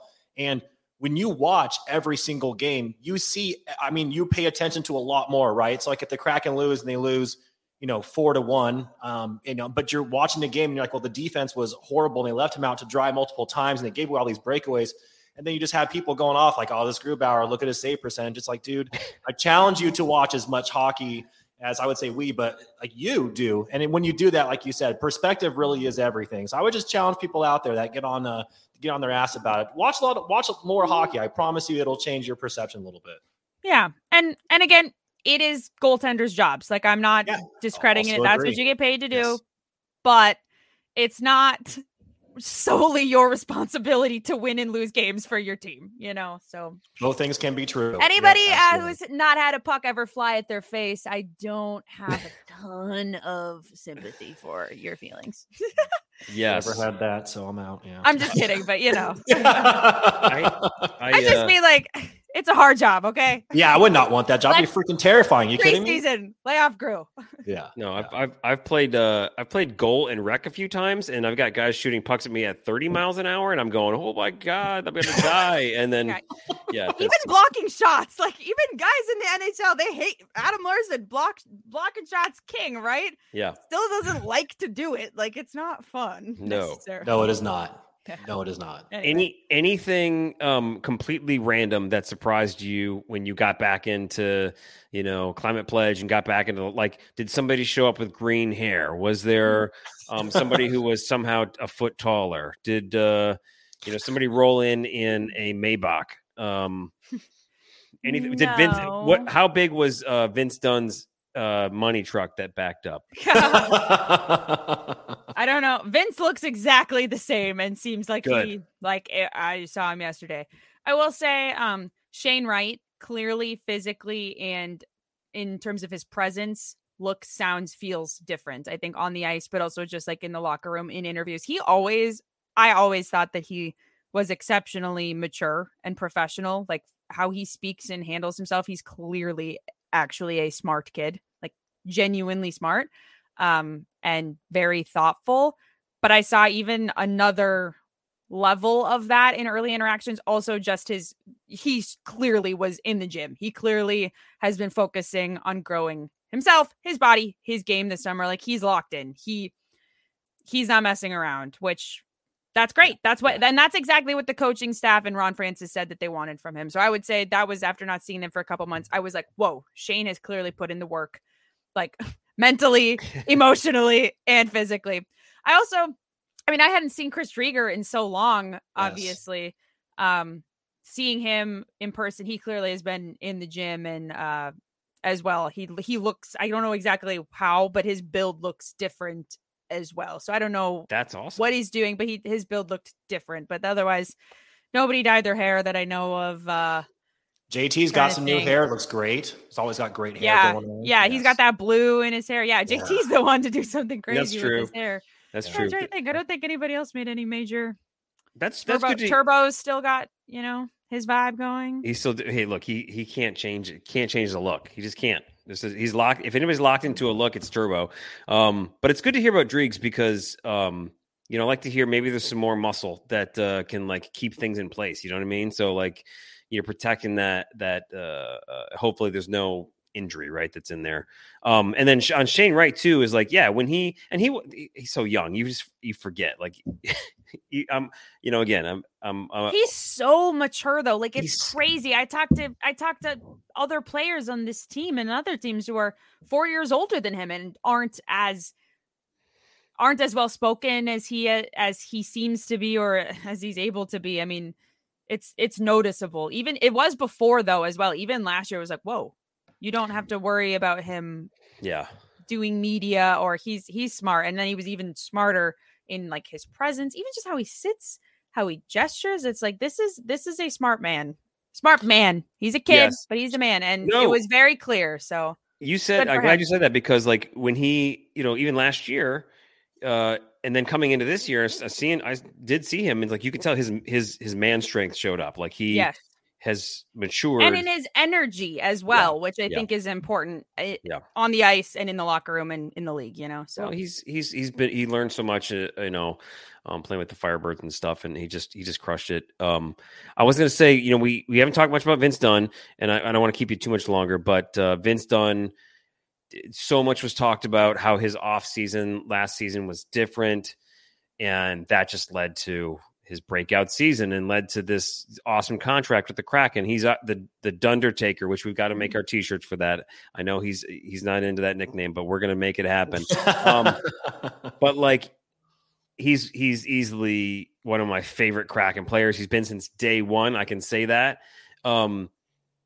Has he continued, right? Like, there's people probably on other teams that are waiting to say, oh yeah, well, he got paid and then he got lazy. But like, did he keep that same regimen? Did he learn from that offseason from, an offseason ago?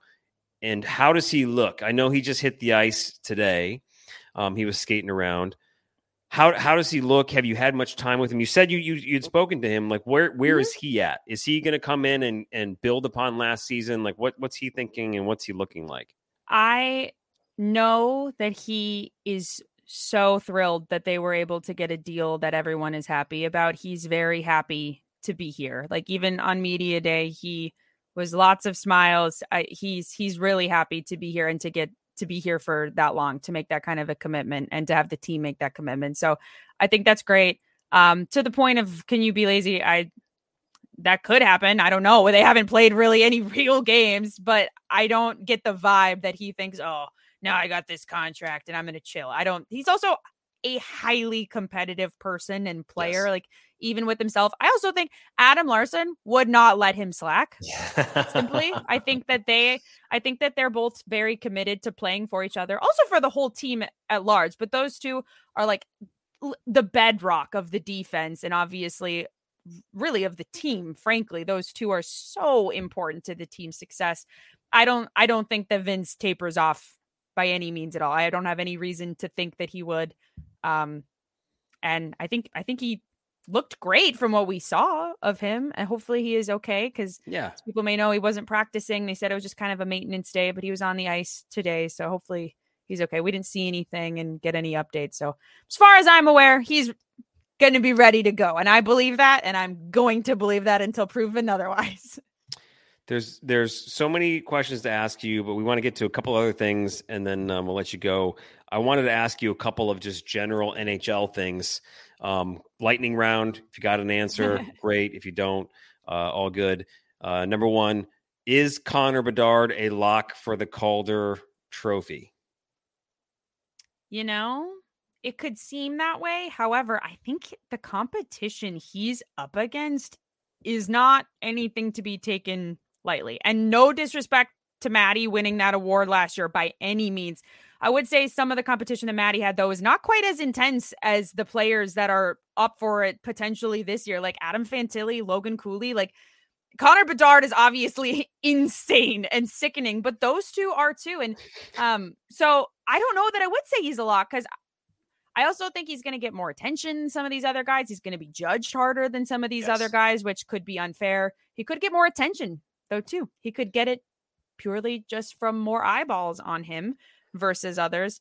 But I don't know. I think, like, in terms of on ice production, I know he's insane, but there's a couple other kids who could be really challenging him in terms of points and production, which can very much matter. You know, it does. Obviously, it's not just about points, but that's a big piece of it. So I don't know if I would say he's a lock. I just think he has great competition. I think he's obviously freaking insane, but these other, I mean, even Brian Dumoulin, when I was talking to him the other day, one of the new defensemen on the Kraken, I asked him if there's anybody in the league that, like, he really likes to watch and just for fun.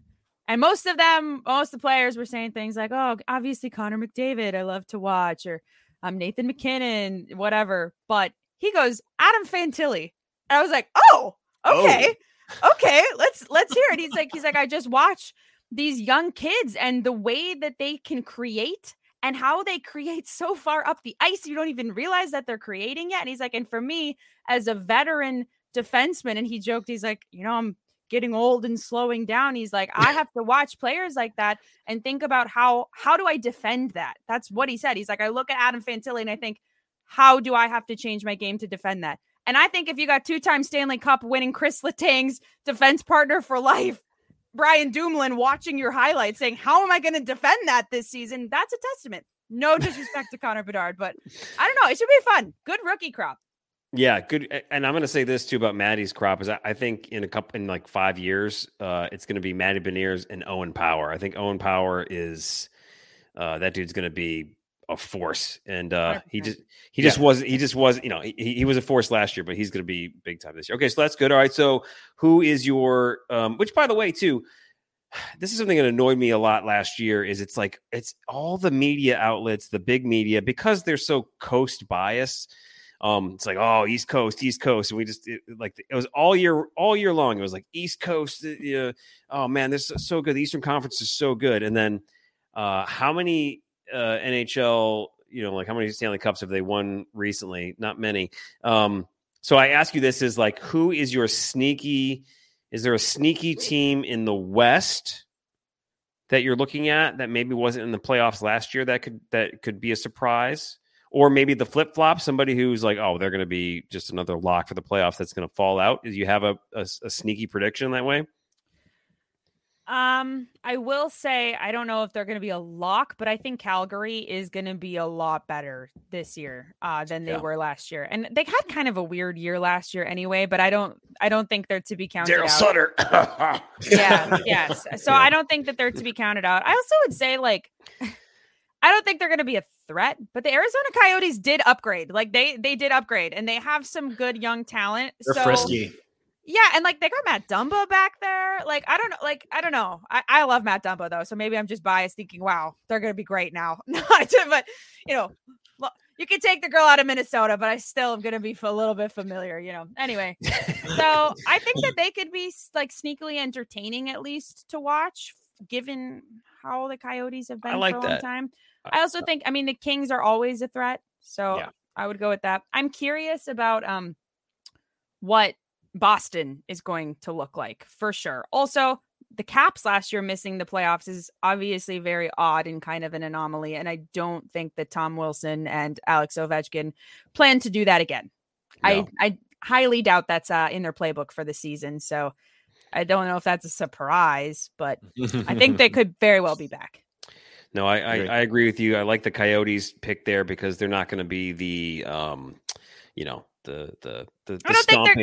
I don't think they're going to make it, but I think they should be theoretically They're a hard better. out. Yeah, they're a team you play on a Wednesday night, and then you're like, next thing you know, you're down 2-0, and it's early in the third. You're like, wait, what the hell's happening right now? Yeah. Yeah, I think that like the Ducks and the Sharks maybe have even slipped more than they were, but I think Arizona might be on the up a little bit. So. Yeah, at least the Coyotes can. I wish they were easily, in our division, but I know, right? The Coyotes can easily say at least they're going to be finishing higher than the Sharks and the Ducks. How about Vegas goes to Central? We take Arizona into the Pacific. It's not right. It's Batman, really... Gary. Yeah, you listening? Oh, we know him. We'll call him for you. Don't worry. Yeah, I'll send him a text right now. That's a good idea. Mm-hmm, absolutely. But you did. I think. You said the Detroit Red Wings were going to make the playoffs, right? Is that what I heard you say? I think that was. No, don't let them do this to you, Piper. You can shoot them down at any moment. I don't know. Yeah. They're odd. I never really know what to make of them. To be honest, the eyes are playing. They're kind of like the Jets. Like I'm like they could definitely beat us, but they also could be really good and not make the playoffs, or they could be not that good and make the play. Like you know what I mean? They both those teams give me that vibe. Like an anomaly on skates. Yeah. Just the intuition. I don't know. Just have purely a vibe check. Look, as a Detroit native who lived through arguably the greatest 26-year run of just, being before the Kraken showed up, that being my team, just remember I think the GM parallels there between Steve Yzerman and Ron Francis, both storied NHL players and so far storied NHL GMs. I think Ron Francis has got the lead on Stevie Y right now, but I think Stevie Y, and I don't know why I'm looking at my two hands on the table right now. Yeah, I'm like, what are you doing right now? I'm like Stevie Y. I'm like talking robots. Yeah. So I think that the Red Wings are going to sneak on in there. So, but the only other prediction I have is that the Kraken officially will beat the Golden Knights on opening night. So that's really. That's my biggest one right there. I predict that the Carolina Hurricanes will be a force to be reckoned with. Oh yeah. Again. I kind of want surprising to no one, but I kind of want them just to like this because they've just been so good for so long, and I really want them just like jump into that next realm and like get that cup. And I would be really happy for that team. It's a likable team. I disagree, but that's okay. Okay, all right. Okay, I think rewarding success is good. I like that. And I'm also very glad that we got Ron and John Forsland in our organization. I know. God, John I cannot wait for hockey to hear all y'all doing your thing. Like I can't wait just to have that like the Kraken, the Root Sports broadcast. I'm ready for that. Okay, so I'm going to have to ask you this is so many interesting things, you share so much on like, on Twitter or X, whatever we're calling it now. And it's always cool to kind of see like what you're doing in your personal life. One thing caught my eye recently was I've never seen this movie list. You and your husband are on this tear to like, is that right? You made a list where these are like the 10 or 20 movies that you both have never seen before. He has seen, so they're all movies I have not seen. Okay. He has not seen most of them, but he has seen some of them. Okay. But most of the ones he'd seen like Interstellar. Oh, He's seen some of those like 2012-ish realm Matt Damon kind of movies, Leo kind of, you know what I'm saying? Like Right. they're not classics. yeah. If that okay, most of them aren't really classics, but True. they're not modern classics. You know what They're I'm saying? must sees. Like Steph and I, listen, we have. Yes, go ahead. Sorry. No, I was just gonna say he hasn't seen any of them that were like released before like 2005, probably. Okay. Jeff and I were so excited about you sharing this that we called each other and we're talking about movies. And I was like, how has she never seen Pulp Fiction? And I was like, are we getting that old? Like, we need to talk about this. And we had and they were like, we got to talk to Piper about these movies that she hasn't seen. So where are you in the list? Like how, I mean, I know you're heading into the season. Yeah, and reactions to Pulp Fiction. Like, let's hear it. Let's go. Okay. First, I would just like to preface this. If anyone hasn't seen the list, feel free to go to my Twitter, my X, find the list. I basically have not seen anything by like Scorsese or Quentin Tarantino or all these like really award-winning films. I will say though, I had a very odd childhood, as some are aware. And my dad is literally the definition of a contrarian. Like when I was growing up, my dad used to say, Bruce Springsteen is incredibly overrated. I would never go see him in concert. I'm not kidding. This is who I was raised by. Like he,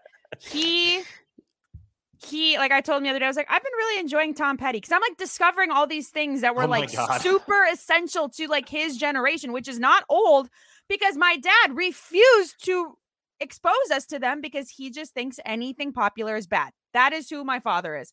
Okay. So, and my parents were divorced and I basically didn't have any media at all 50% of the time. So I only know things that my weirdo contrarian dad showed me, right? Okay. So baseline, that's why I haven't seen any of them, because he didn't want to watch them. We just didn't watch them. And also when I was a teenager, you know, some of these films are like really heavy or really violent or obviously mostly starring men, about men's stories, you know. So when I was a teenage girl, I wasn't like, oh, you know, I'm really going to go watch whatever, some of these violent films, right? Like, so anyways, that's why I haven't seen them. True. And I've spent pretty much my whole adult life working, genuinely, like really grinding, frankly. Me and my husband, we don't even really watch movies. So anyways, yes, we're getting into movies. We watched Moneyball the other night. That was way better than I thought it was going to be. I knew like the story, which is why I didn't really think I was going to like it. And I don't super care for Brad Pitt. So I was like, but it was good. We both really enjoyed it. Pulp Fiction, loved Pulp Fiction. That's my exact kind of film that I like though. I like something super campy. I like weird, dark stuff in general, which also people don't really seem to think that about me unless you follow me online. Then you're probably aware of that. You didn't have that. That's why you like you love that stuff. You didn't have that when you were a kid. Yeah. Well, no, that is what I had. I grew up going to punk rock shows. I was wearing ties to school, dyeing my hair black. That's okay. Yes. Yeah, I was a weirdo. Anyway. So you never saw. So if your dad is if everything that's popular is bad, and you're a Swiftie, is he anti Taylor Swift? What's his take on this? Because she's the biggest star in the world. So where's he at with that? Is it a point of contention? Okay, multiple things here. I was not a Swiftie when I was in high school and middle school. I didn't have the vibe of, I'm not like other girls, but I don't like country music, and I still don't. And she made country music. I also married the only boyfriend I ever had. I was not a child interested in dating whatsoever. I didn't really care about boys. So country breakup songs for 15-year-old girls was not for me. I was listening to Taking Back Sunday and My Chemical Romance, like legitimately. So it just wasn't appealing to me until I got older and her music matured and her sound matured. And particularly, I love Jack Antonoff and I have for forever. He started producing her music and all of a sudden I was like, oh, this is now for me. So I am a late transition Swiftie is my point. My dad sent me one of her songs like 3 weeks ago. It's from like, I think it was from Reputation. He's like, this is a good song. And I was like, oh, Dad, imagine that. The most famous pop star in the world has a couple good songs. Like, oh, like I'm like, oh, go tell the cavalry you found a good Taylor Swift song. Like, cool. No one cares. Just like the other day when I told him I started listening to Tom Petty, he goes, you could do worse. That was his reaction. Oh my Lord. He's like, you could do worse. I'm like, okay, bye. Anyway, he's himself. So it's amazing. Anyway, is awesome. There's so many different ways to go on this. He loves Star Wars though. That's the other kicker. Like we were a Star Wars, a comic book, punk rock family. Like I was wearing Rancid t-shirts to 3rd grade. I got kicked out of school one time for wearing a band t-shirt that my dad got me from a Less Than Jake concert because it had like cigarettes on it. Anyways, like this is I don't know. It's just bizarre. Anyway, we're watching the movies. We've loved everything that we've watched so far. So, which is only like 3. I also wrote down. I got to go back and revisit all these bands on Spotify. So on your list from the 27th, you've seen Pulp Fiction, you've seen Moneyball, but nothing else. You haven't seen anything else on this list that you tweeted. Let me double check this really quick. Hold music. Because I'm wondering, like, all right, so growing up. We watched. Go ahead. We watched Good Will Hunting. And you didn't know that Matt Damon co-wrote it with Ben Affleck, and that the main character's name was Will. I was mind blown that I didn't even know that Robin Williams was in the movie. That's the other thing. Did you guys see it? I thought that Donnie Darko was that duck. Darkwing Duck. Yeah, I legitimately thought that was him.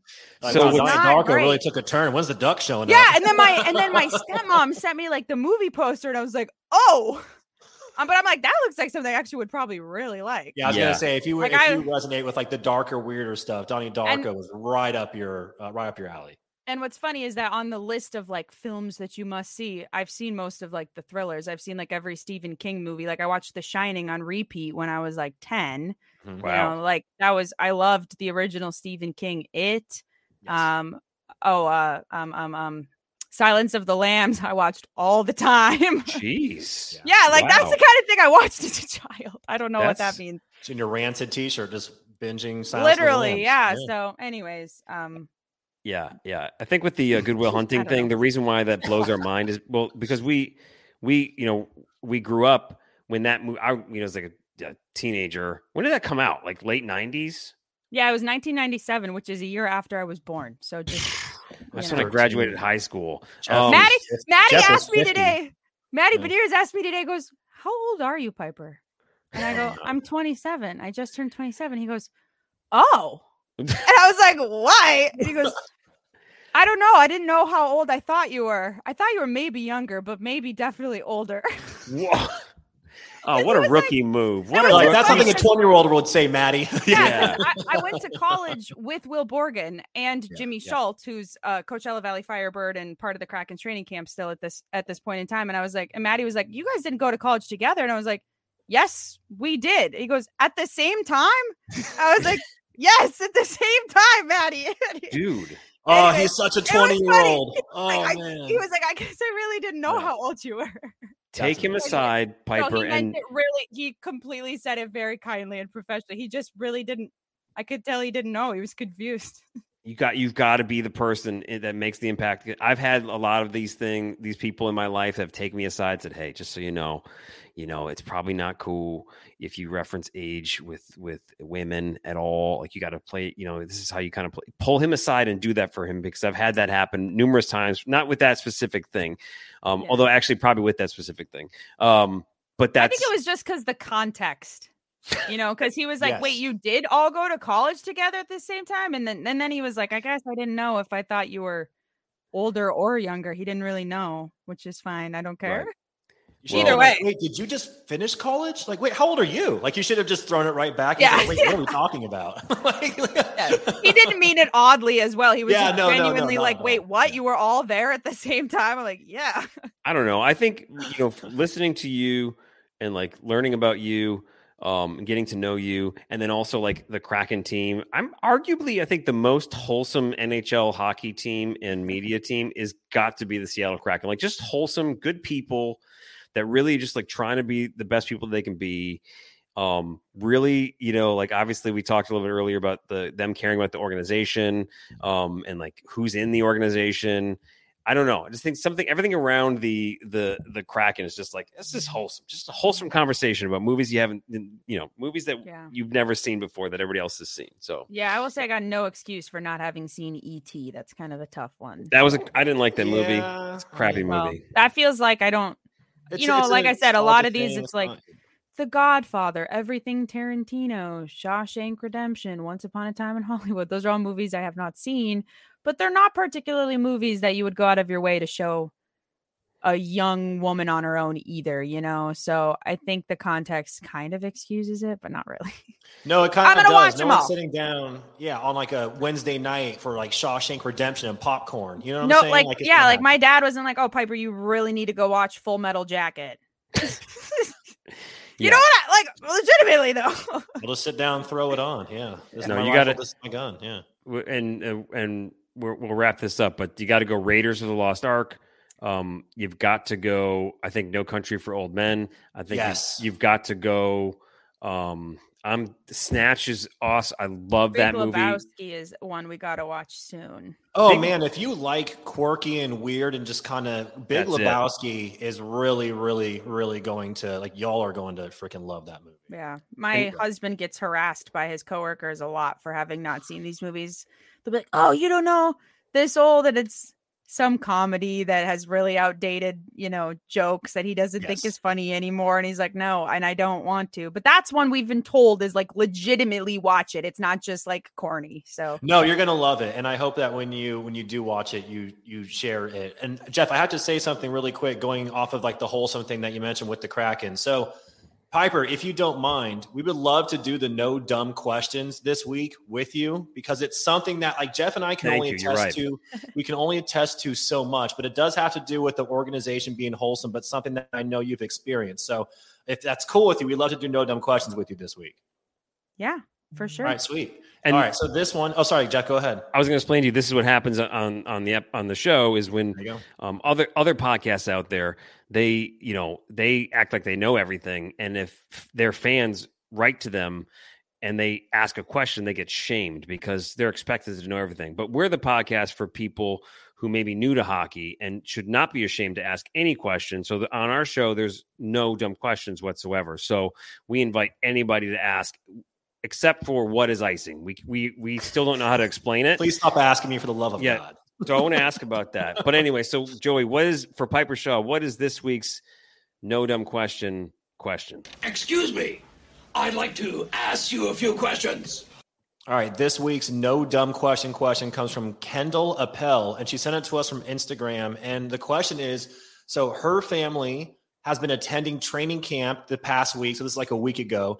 And it got her wondering, it feels like fans have a lot of access to the Kraken relative to other sports teams with open practices, community events, running into players at the Iceplex, etc.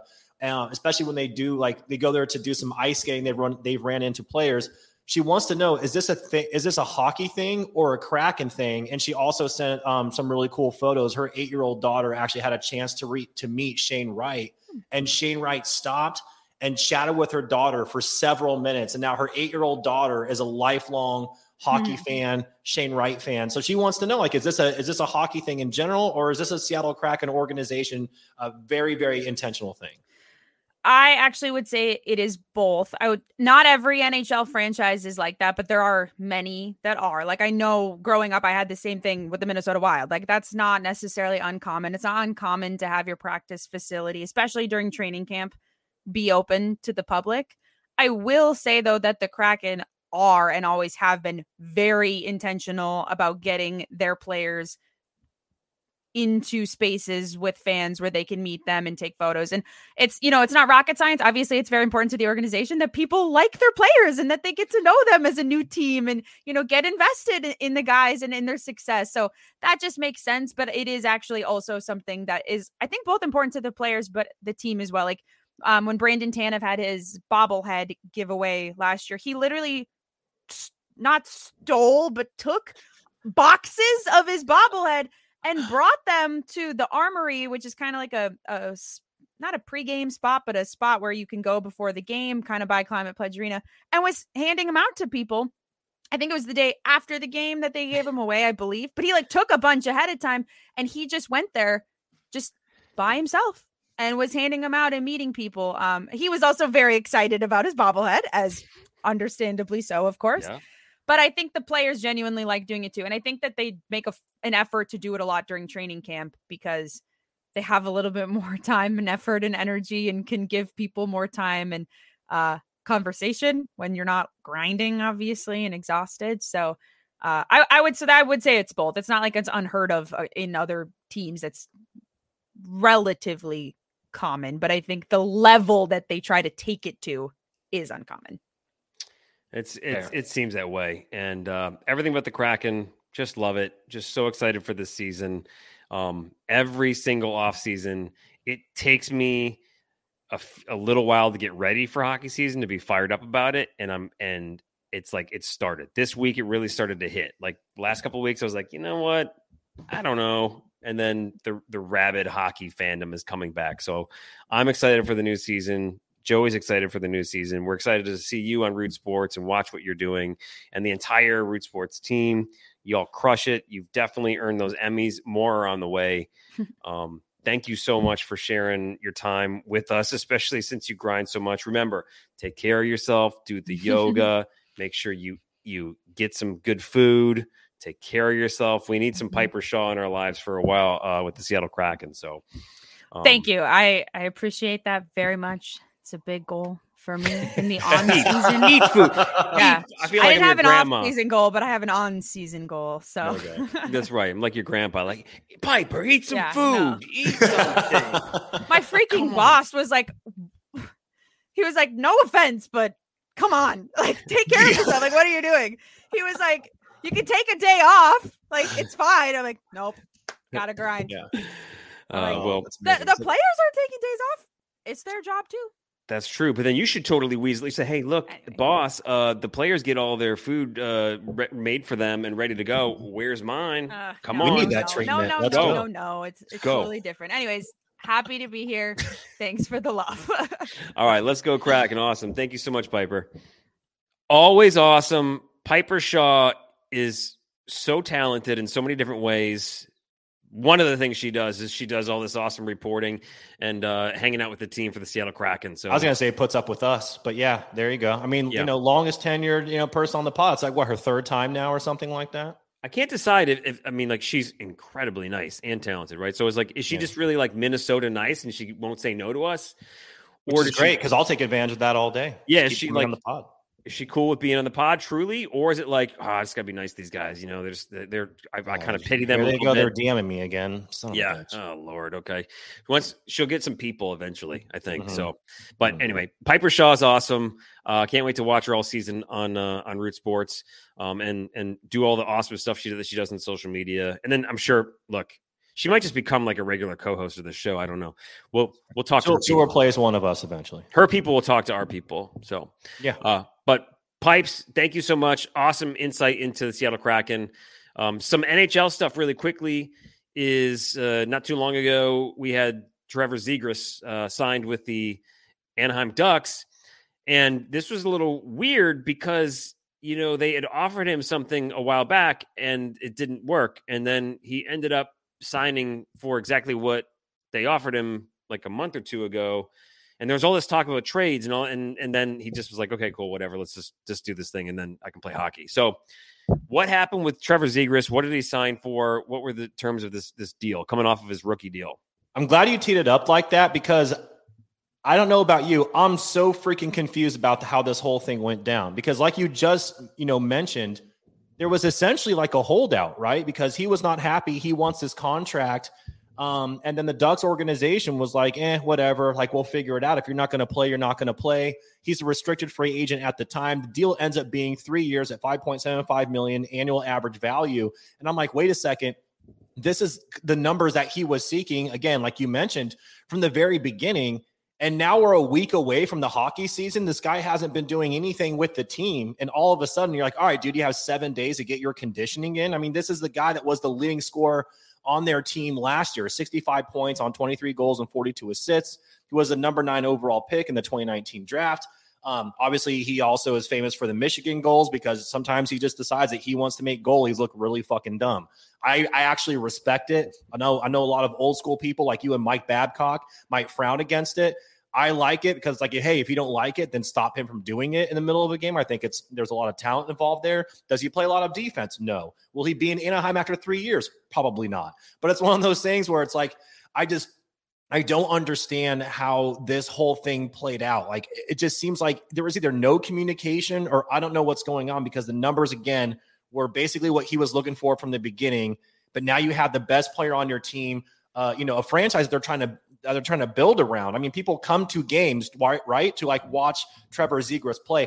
I fucking hate Anaheim. I hate the Ducks. I hate the Angels. I don't think the city of Anaheim should even exist, let alone have sports franchises. I mean, seriously, like it's so repulsive. They have ruined Mike Trout's entire career. There's nothing likable about anything in Anaheim, period. And so he's going to be out after 3 years, because Anaheim is where athletes go wishing they were playing for a Los Angeles team. That's all Anaheim is good for. And I'm trying to understand how this whole situation went down. It's very reflective of how I feel about Anaheim. So yeah, man, I mean, no one's going to come and watch the freaking Ducks play. No one gives a shit about that team. If you tell me you're a Ducks fan, I'm going to call you a liar.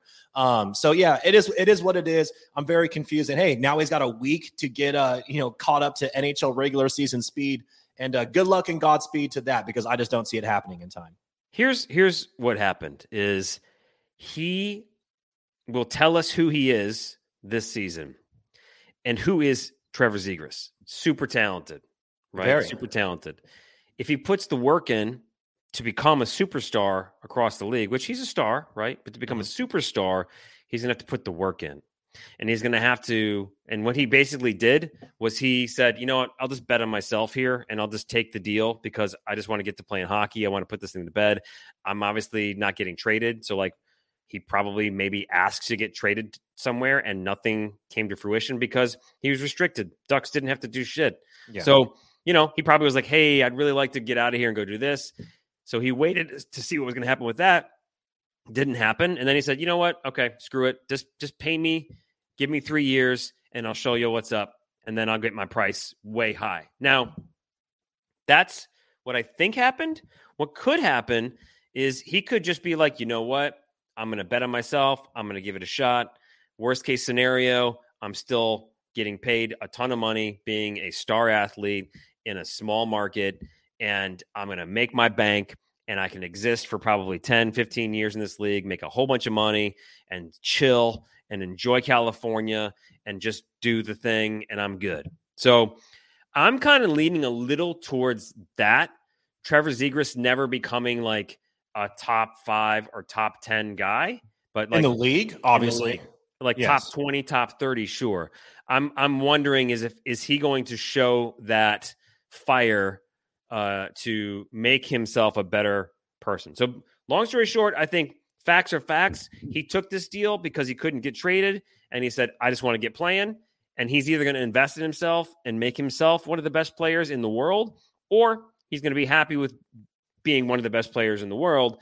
But, just being in the top 100 best players in the world and really towards the bottom of that list. So I kind of think that he's going to just chill, be a chill bro, score a bunch of goals that are looking cool, be the face of the game, get himself some TikTok love, all that sort of stuff. And that's what he's going to do. I don't think he's going to be a game changer for the Ducks or for the Maple Leafs or whoever else in the next couple of years. Will he be sought after in 3 years? Absolutely. But that's my take on it. I think he's just going to be a really awesome hockey player, fun to watch, but a chill bro who just wants to make a ton of money and in 15 years be living on the beach somewhere, which pretty solid. He's got chill bro vibes for sure. You know who also does is Matty Beniers, because those guys hang out in the off season. The difference is that Matty gets to freaking work. And I'm not, I don't know much about Zegras, but I do agree, like exceptionally talented, but he's got a lot of work to do. Like his two-way game is pretty much non-existent. The guy doesn't play pretty much any defense, but the talent is all there. The only argument I would make to what you're saying is that like the carrot is also there for him now. 3 years is not a long period of time. He'll probably be entering, right, like his prime as that contract ends. And if that dude wants to get paid and he's motivated by money, like the bag will be waiting, like the bag, as the kids say, will be waiting for him at the end of 3 years. And again, I don't think he'll, be in Anaheim after that, but really curious to see what ends up happening with him. But the motivation is certainly there, because if he can show out for the next, he's already the face of this franchise. But again, Anaheim sucks in general, city and sports teams. But yeah, man, I'm excited to see how that goes. But overall, I do pretty much agree with you there. I like him. I really don't know much about him. So I said all that, what I just said, based on like just the situation. And I don't know how he trains. I don't know if he, and now Matty Beniers, obviously I'm a homer here. I'm kind of thinking like, oh, well, obviously he's a hard worker, so, I don't know. The jury's out on that. I could easily see Zegras proving me wrong. He's got the natural talent. It's just, does he have that extra push to go to that next level? We'll find out. Either way, he's a rich-ass hockey player living the life that I'm jealous of. Pretty awesome. Sweet gig, bro. Sweet gig. All right, so we already talked to Piper Shaw about our No Dumb questions, but we did not talk about DraftKings. Last week, when we recorded our podcast, I was on a roll. Since then, I have fallen down hard. But, what's cool is I've been using these no-sweat bets on DraftKings, the sportsbook app, which basically like you go into whatever sport you want to bet on. And there's always some sort of promotion through DraftKings Sportsbook. I really think that's cool because okay, no sweat bet. What is that? You can bet on this game up to $10. And if you lose, we'll give you the $10 back. So what's fun for me is I always go in there and say, well, I'm going to bet $10 in this game and maybe I'll turn it into a parlay and I'm going to try and win $30 off of this $10 bet, or I'll find like really good odds and I'll say, I'll try and win, $30, $40 off of this. And if I lose, I get my money back. So what's cool about that is DraftKings is always finding a cool way for you to, have fun, get something for free, or get some sort of cool bonus bet. So if you are not a customer of DraftKings Sportsbook, NFL, football, we got hockey around the corner. Right now, when it comes to the NFL, new customers can bet $5 and get $200 instantly in bonus bets. So it's as easy as that. $5, right? You get $5 and get $200 instantly in bonus bets. That's actually how I started my DraftKings Sportsbook career. I did that for the hockey version. All customers can take advantage of 2 new offers every game day in September. So check it out. Sign up. DraftKings Sportsbook app. Download it. It's totally safe. I use it almost daily. Use the code THPN when you sign up, and you'll get, when you bet $5, $200 instantly in bonus bets. Okay. DraftKings Sportsbook. Remember to use the code THPN. If you have a gambling problem, call 1-800-GAMBLER and make sure you see our show notes for details. Now, watching a game, listening to a game, listening to music, Raycon, we've talked with them quite a bit. Raycon is awesome. You got the maybe you got some air fruit headphones, right? Some earbuds, right? Bananas, right? From the banana company. And it costs you some coin. Well, one cool thing about Raycon is they are half the price of brands like that. But they do not sleep on the tech. They do not sleep on the quality. You're going to get top-notch premium audio in your earbuds, in your wireless speakers, all the audio equipment you can find. You will not break the bank. Plus, they have tons of ways to make sure that you're happy, like money-back guarantee, all these different things, right? Make sure you check out Raycon and look up all the audio stuff that you could dream of to have some fun with listening to tunes, working out, watching a game, just enjoying some audio, right? So go to buyraycon.com/THPN today.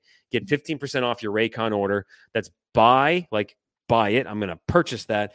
Buyraycon.com/THPN to score 15% off.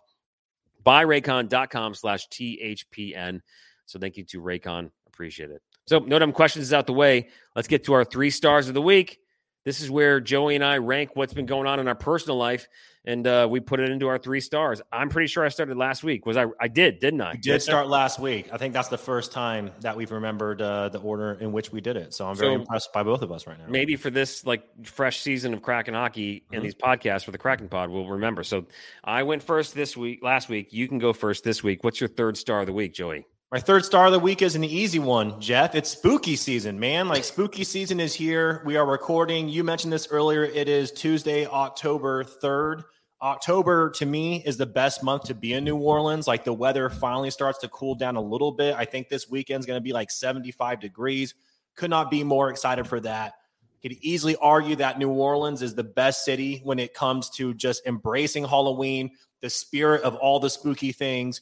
You can go on ghost tours. You can walk around with a drink in your hand. You can go to all the houses that are, decorated like the Haunted Manor and take photos and do there's so many things to do. I'm so freaking excited. Like October is just a great month. So spooky season's here. I am going to try to watch as many scary movies as I can this month to get myself in the mood for it. This also ties into another part of my 3 stars of the week, which I will get into here soon, but spooky season, 3rd star of the week. I kind of want to take my laptop and walk outside. My wife has made our front porch. I honestly this is like an Instagram influencer Halloween porch. We had a big issue where we live in the suburbs of New Orleans. Scary time.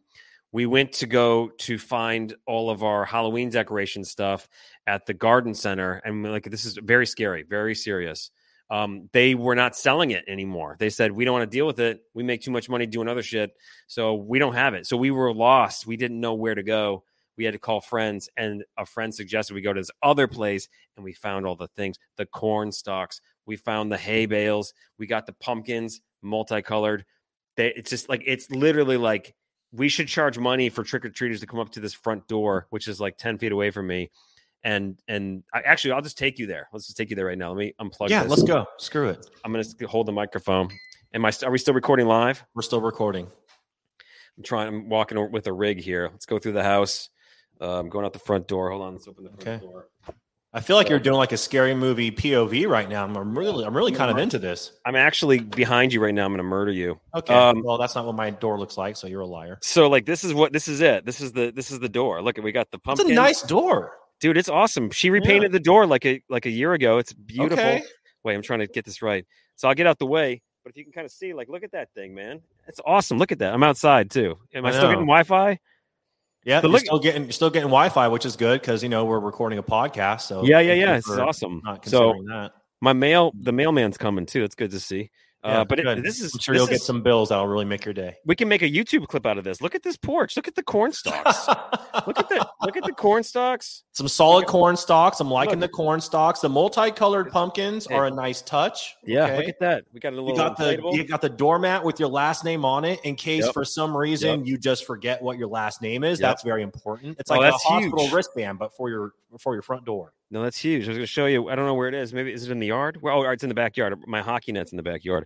Okay. But anyway, there you go. Basketball hoop too, dude. This is sports. This is sports. My kids are outdoor kids. We get an hour of device time a week, if that. Mm-hmm. It's all outdoors. But Dad gets 10 hours of device time a day. Well, yeah, but not fun. I work on it all day. I do waste time on Twitter and stuff. So anyway, but don't we all? There you go. I'm gonna my 3rd star of the week. My wife's amazing front porch. My wife. Very nice. Okay, so there you go. What's your 2nd star? My 2nd star of the week is the TV show Hannibal. Holy shit! So I've already seen it. So if anyone's listening to this and they're just like, "Hey, dude, cool, way to tell us about a show that came out 10 years ago or whatever it was," I've already seen it. It's so fantastic that the other day I was like, I'm really wanting to get into the mood for spooky season. What can I watch? And no movies were standing out to me, but you know what did was the TV show Hannibal. I was trying to find where I could stream it from. I think Amazon Prime was giving me issues with the episodes. You can find it on Hulu. I know no free ads, right? But go to Hulu. If you've never seen this show Hannibal, you have to watch it. It's a precursor to Red Dragon, which is just also fantastic. Mads Mikkelsen, I think he's from Norway. Doesn't matter. He plays Dr. Hannibal Lecter, who was a psychologist in this particular series. It's three seasons long. It is by far one of my favorite series I've ever watched across any genre. And the ending of it is one of the best endings in television history. I will put my freaking stamp on that. Watch Hannibal start to finish. Every episode is riveting. In fact, I have sleepy eyes because I've been watching it until 1 a.m. as I try to sleep because I just keep wanting to watch more episodes, even though I've already seen them. But it's such a good series. So Hannibal, 2nd star of the week. I watched Silence of the Lambs when I was a teenager. Mm-hmm. That explains a lot. I will never watch any of that stuff. Oh man, come on! You would love it. Your wife would not. I'm just going to throw that out there. I'm gonna do. It's very graphic, but the storytelling and the characters is unbelievable. If I'm gonna watch anything in my own time, it's gonna be like something from Piper Shaw's movie list, right? I was gonna say mindless entertainment, but that would be a disservice to her movie list. And if I'm gonna watch something new, more than likely it's gonna be some sort of like biography. Documentary, biography, or maybe some sort of sci-fi stuff. You know, like I got a whole missing out on one of the best TV series to ever exist. I'm just not into that. Just not into it. But like Last of Us, Walking Dead, I'm down with that. The Walking Dead's so overrated. Like, how many fucking abandoned malls can you just hide out in for 3 episodes? Like I'm just saying, like at one point I enjoyed it. It was a good show, and then it got to a point where it's like, oh man, we gotta.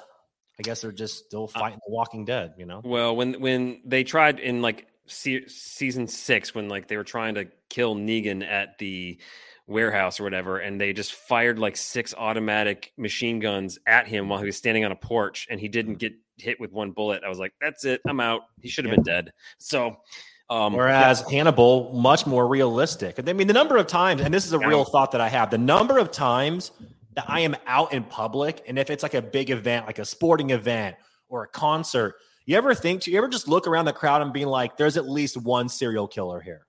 You ever think about that? I actually have. Okay. Yeah. Even at the grocery store, I'm like, someone in here has definitely killed somebody. This is one of those things too. Like we talked about the Roman Empire, yes. And so we talked about that. You know, how often do people think of the Roman Empire? I don't, but I would say like a lot of guys think like this, though. They think about things like that as like, out of all these people here today, I'm looking at right now, who has done what? You know what I mean? Like I think about that sometimes. So speaking of the Roman Empire, I have literally become that meme / TikTok because I wasn't even no bullshit. And in my defense, I just got back from there. So I'm allowed a little slack. Yeah. I was I basically was laying in bed a couple nights ago.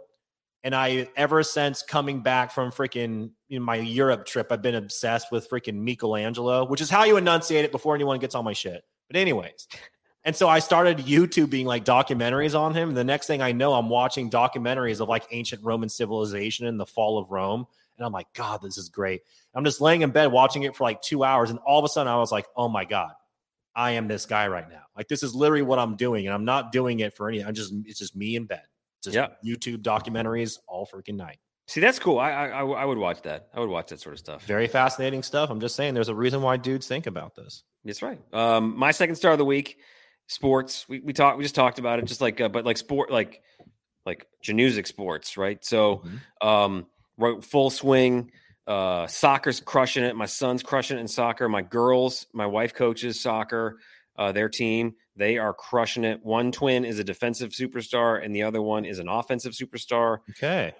Ford he's so good at soccer. He's just so good. He gets it. He's very creative, and he's a hustler, which is awesome. Football's starting to click for him. Flag football's starting to click for him. I stopped coaching, like I told you. It's probably why it's clicking. It is exactly right. I got him on a team where he's like one of the, they're all the same age, same grade. And he's really flourishing because he's working hard and he's getting it. Last Friday, he had 2 touchdowns, receptions. He had an interception. He had like 4. He had like 2. He knocked down 2 passes. Called a pass breakup, PBU. Yep. He broke up some passes. He had like 4 flag pulls. So like he's just loving it and awesome. I golfed yesterday and horribly. But man, like I can't hit a ball at all anywhere off the tee or in the middle of the fairway. But on the putting green, I sank with some coaching from my friends. I sank like 4 15-foot putts, and I'm that has reignited the quarter annual passion for golf that I will forget about in 4 days. Absolutely. But I'm going to try and book a lesson in the next few days. So I'm amped about, I need to keep this thing going and keep the consistency going. So long story short, Januzic Sports, we are just operating on all cylinders right now. That's my second star of the week. Okay. Your short game is strong. The wife and kids are killing it. I love it, man. That's a solid star. My first star of the week is my best friends are moving back to New Orleans. And I am so fucking pumped / might possibly, I won't see you ever again. Yeah. Yeah, that's a wrap for me. So this is actually my last episode. Piper Shaw, the reason why she's here, she's taking over for me. Yeah, which fun. I'm sure will actually just make the show infinitely better. Yeah. No, so they, long story short, some things happen like with their family and whatnot. They're from Colorado because of course they are. Met them at a bar, just started hanging out, watching football together. And the next thing I know, we're hanging out all the time. Just great people, absolutely insane. Might be borderline alcoholics. I don't know. I don't ask questions. They're grown adults. All I know is that they're a blast. I love them to death. New Orleans has not been the same without them. And as of tonight, they will officially be back. They are driving down right now with all their shit plus their cats. And they're only doing a seasonal thing because they have a house in Colorado. And long story short, they just didn't want to deal with winters anymore. So they're coming down here for Halloween. They'll be here for 6 months. I'm very, very, very excited. So this is just my way of saying that I'm about to go off the wagon or on the wagon. Honestly, I mess up that saying all the time, but I will be out getting to some shenanigans here soon. My partners in crime are back, and it's about to be on. They are from New Orleans? No, they moved here as well. They're actually one's from Colorado and the other one is from Utah. I see. Okay, gotcha. Mm-hmm. But they've lived here prior. Yeah, they were living here prior. Had to go back to Colorado right before COVID, which I call the Coco. So they were like, hey, we got to go back to Colorado, take care of some family stuff. So they've been gone for a couple of years, just never thought they'd come back. All of a sudden one day, get a phone call. It's like, guess who's coming back? I'm like, oh shit, it's on. That's awesome, man. Good for you. I'm cool. Very excited. Very, very excited. What's funny about New Orleans is like, if anybody who, which I say most who are listening to this that have never lived in New Orleans, is you think, oh, New Orleans, man, it's like eating food all the time and like drinking all the time. Mm-hmm. And then that kind of loses its luster after a little while. Yes. The next thing you know, you're just indoors working all the time. Yeah, exactly. Yeah. Trying to avoid the humidity. Yes. Yeah, exactly. Well, my first start of the week, just kind of handing it off and getting ready for this. I'm ready. I've kind of like gone through sort of like the phases, right? But like I'm finally getting ramped up. I'm ready for hockey season. First start of the game of the pod. That's going to be hockey season. I'm ready to get into it. I'm ready to start thinking about it. I'm ready to start, getting more into this Kraken pod thing again, cranking out videos, having fun. My head's there. I'm finally feeling it. You know what I mean? So this is a great start with the Piper Shaw on the show today. And I'm ready for hockey season. So I'm ready to watch the stats and just get through it. So October through December was pretty awesome for us as Kraken fans last year, as the whole season was. So I'm expecting more of the same, but I'm ready to watch this stuff, man. I'm ready to watch all the drama and see what unfolds. Yeah, I mean, couldn't agree more. We're 7 days away from the start of the regular season. I cannot believe it's here. Feels like this is like every sport, man, right? It's like it feels like the off season is forever, like football, hockey, whatever. Yep. And then the next thing you know, it's game one, and you're like, I feel like I just blinked. We have the same conversations every year. It's always the same result. But yes, by this time next week, the Seattle Kraken are playing nationally televised game against the Las Vegas Golden Knights. So, dude, it's here, and we're ready to ramp this thing up. I'm excited. We got our YouTube up right now. It's kind of bare bones, but we're going to figure it out as we go. It's you and me running this show right now, but dude, I'm pumped. Like all good things, lots of good content coming your way over this season, and lots of hockey to watch. Lots of hockey. Absolutely. I'm totally pumped. Thank you for listening to this thing. Again, thanks to Piper Shaw. Can't wait to watch her do her thing all season long. And appreciate you listening too. So make sure if you can, we're on all the social channels. Look for the Kraken Pod or Kraken Pod on everything. We have fun all through the week, especially during games on all that sort of stuff. So we'd love it if you got in there. But super thankful that hockey is back. Thank you, Joey. Please don't die. Make it back to next week's episode, especially since you're cranking all these videos out now and stuff. You're like, again, the MVP of the show's production. So keep it up. And by the way, speaking of that, did you find a damn clip for our chirp of the week? Dude, you know I always got one teed up, of course. Awesome. All right, we'll talk to you next week on the eve of Kraken hockey, right? So let's get to it. Have a great week. Here's your chirp of the week. Burakovsky with a shot. He scores!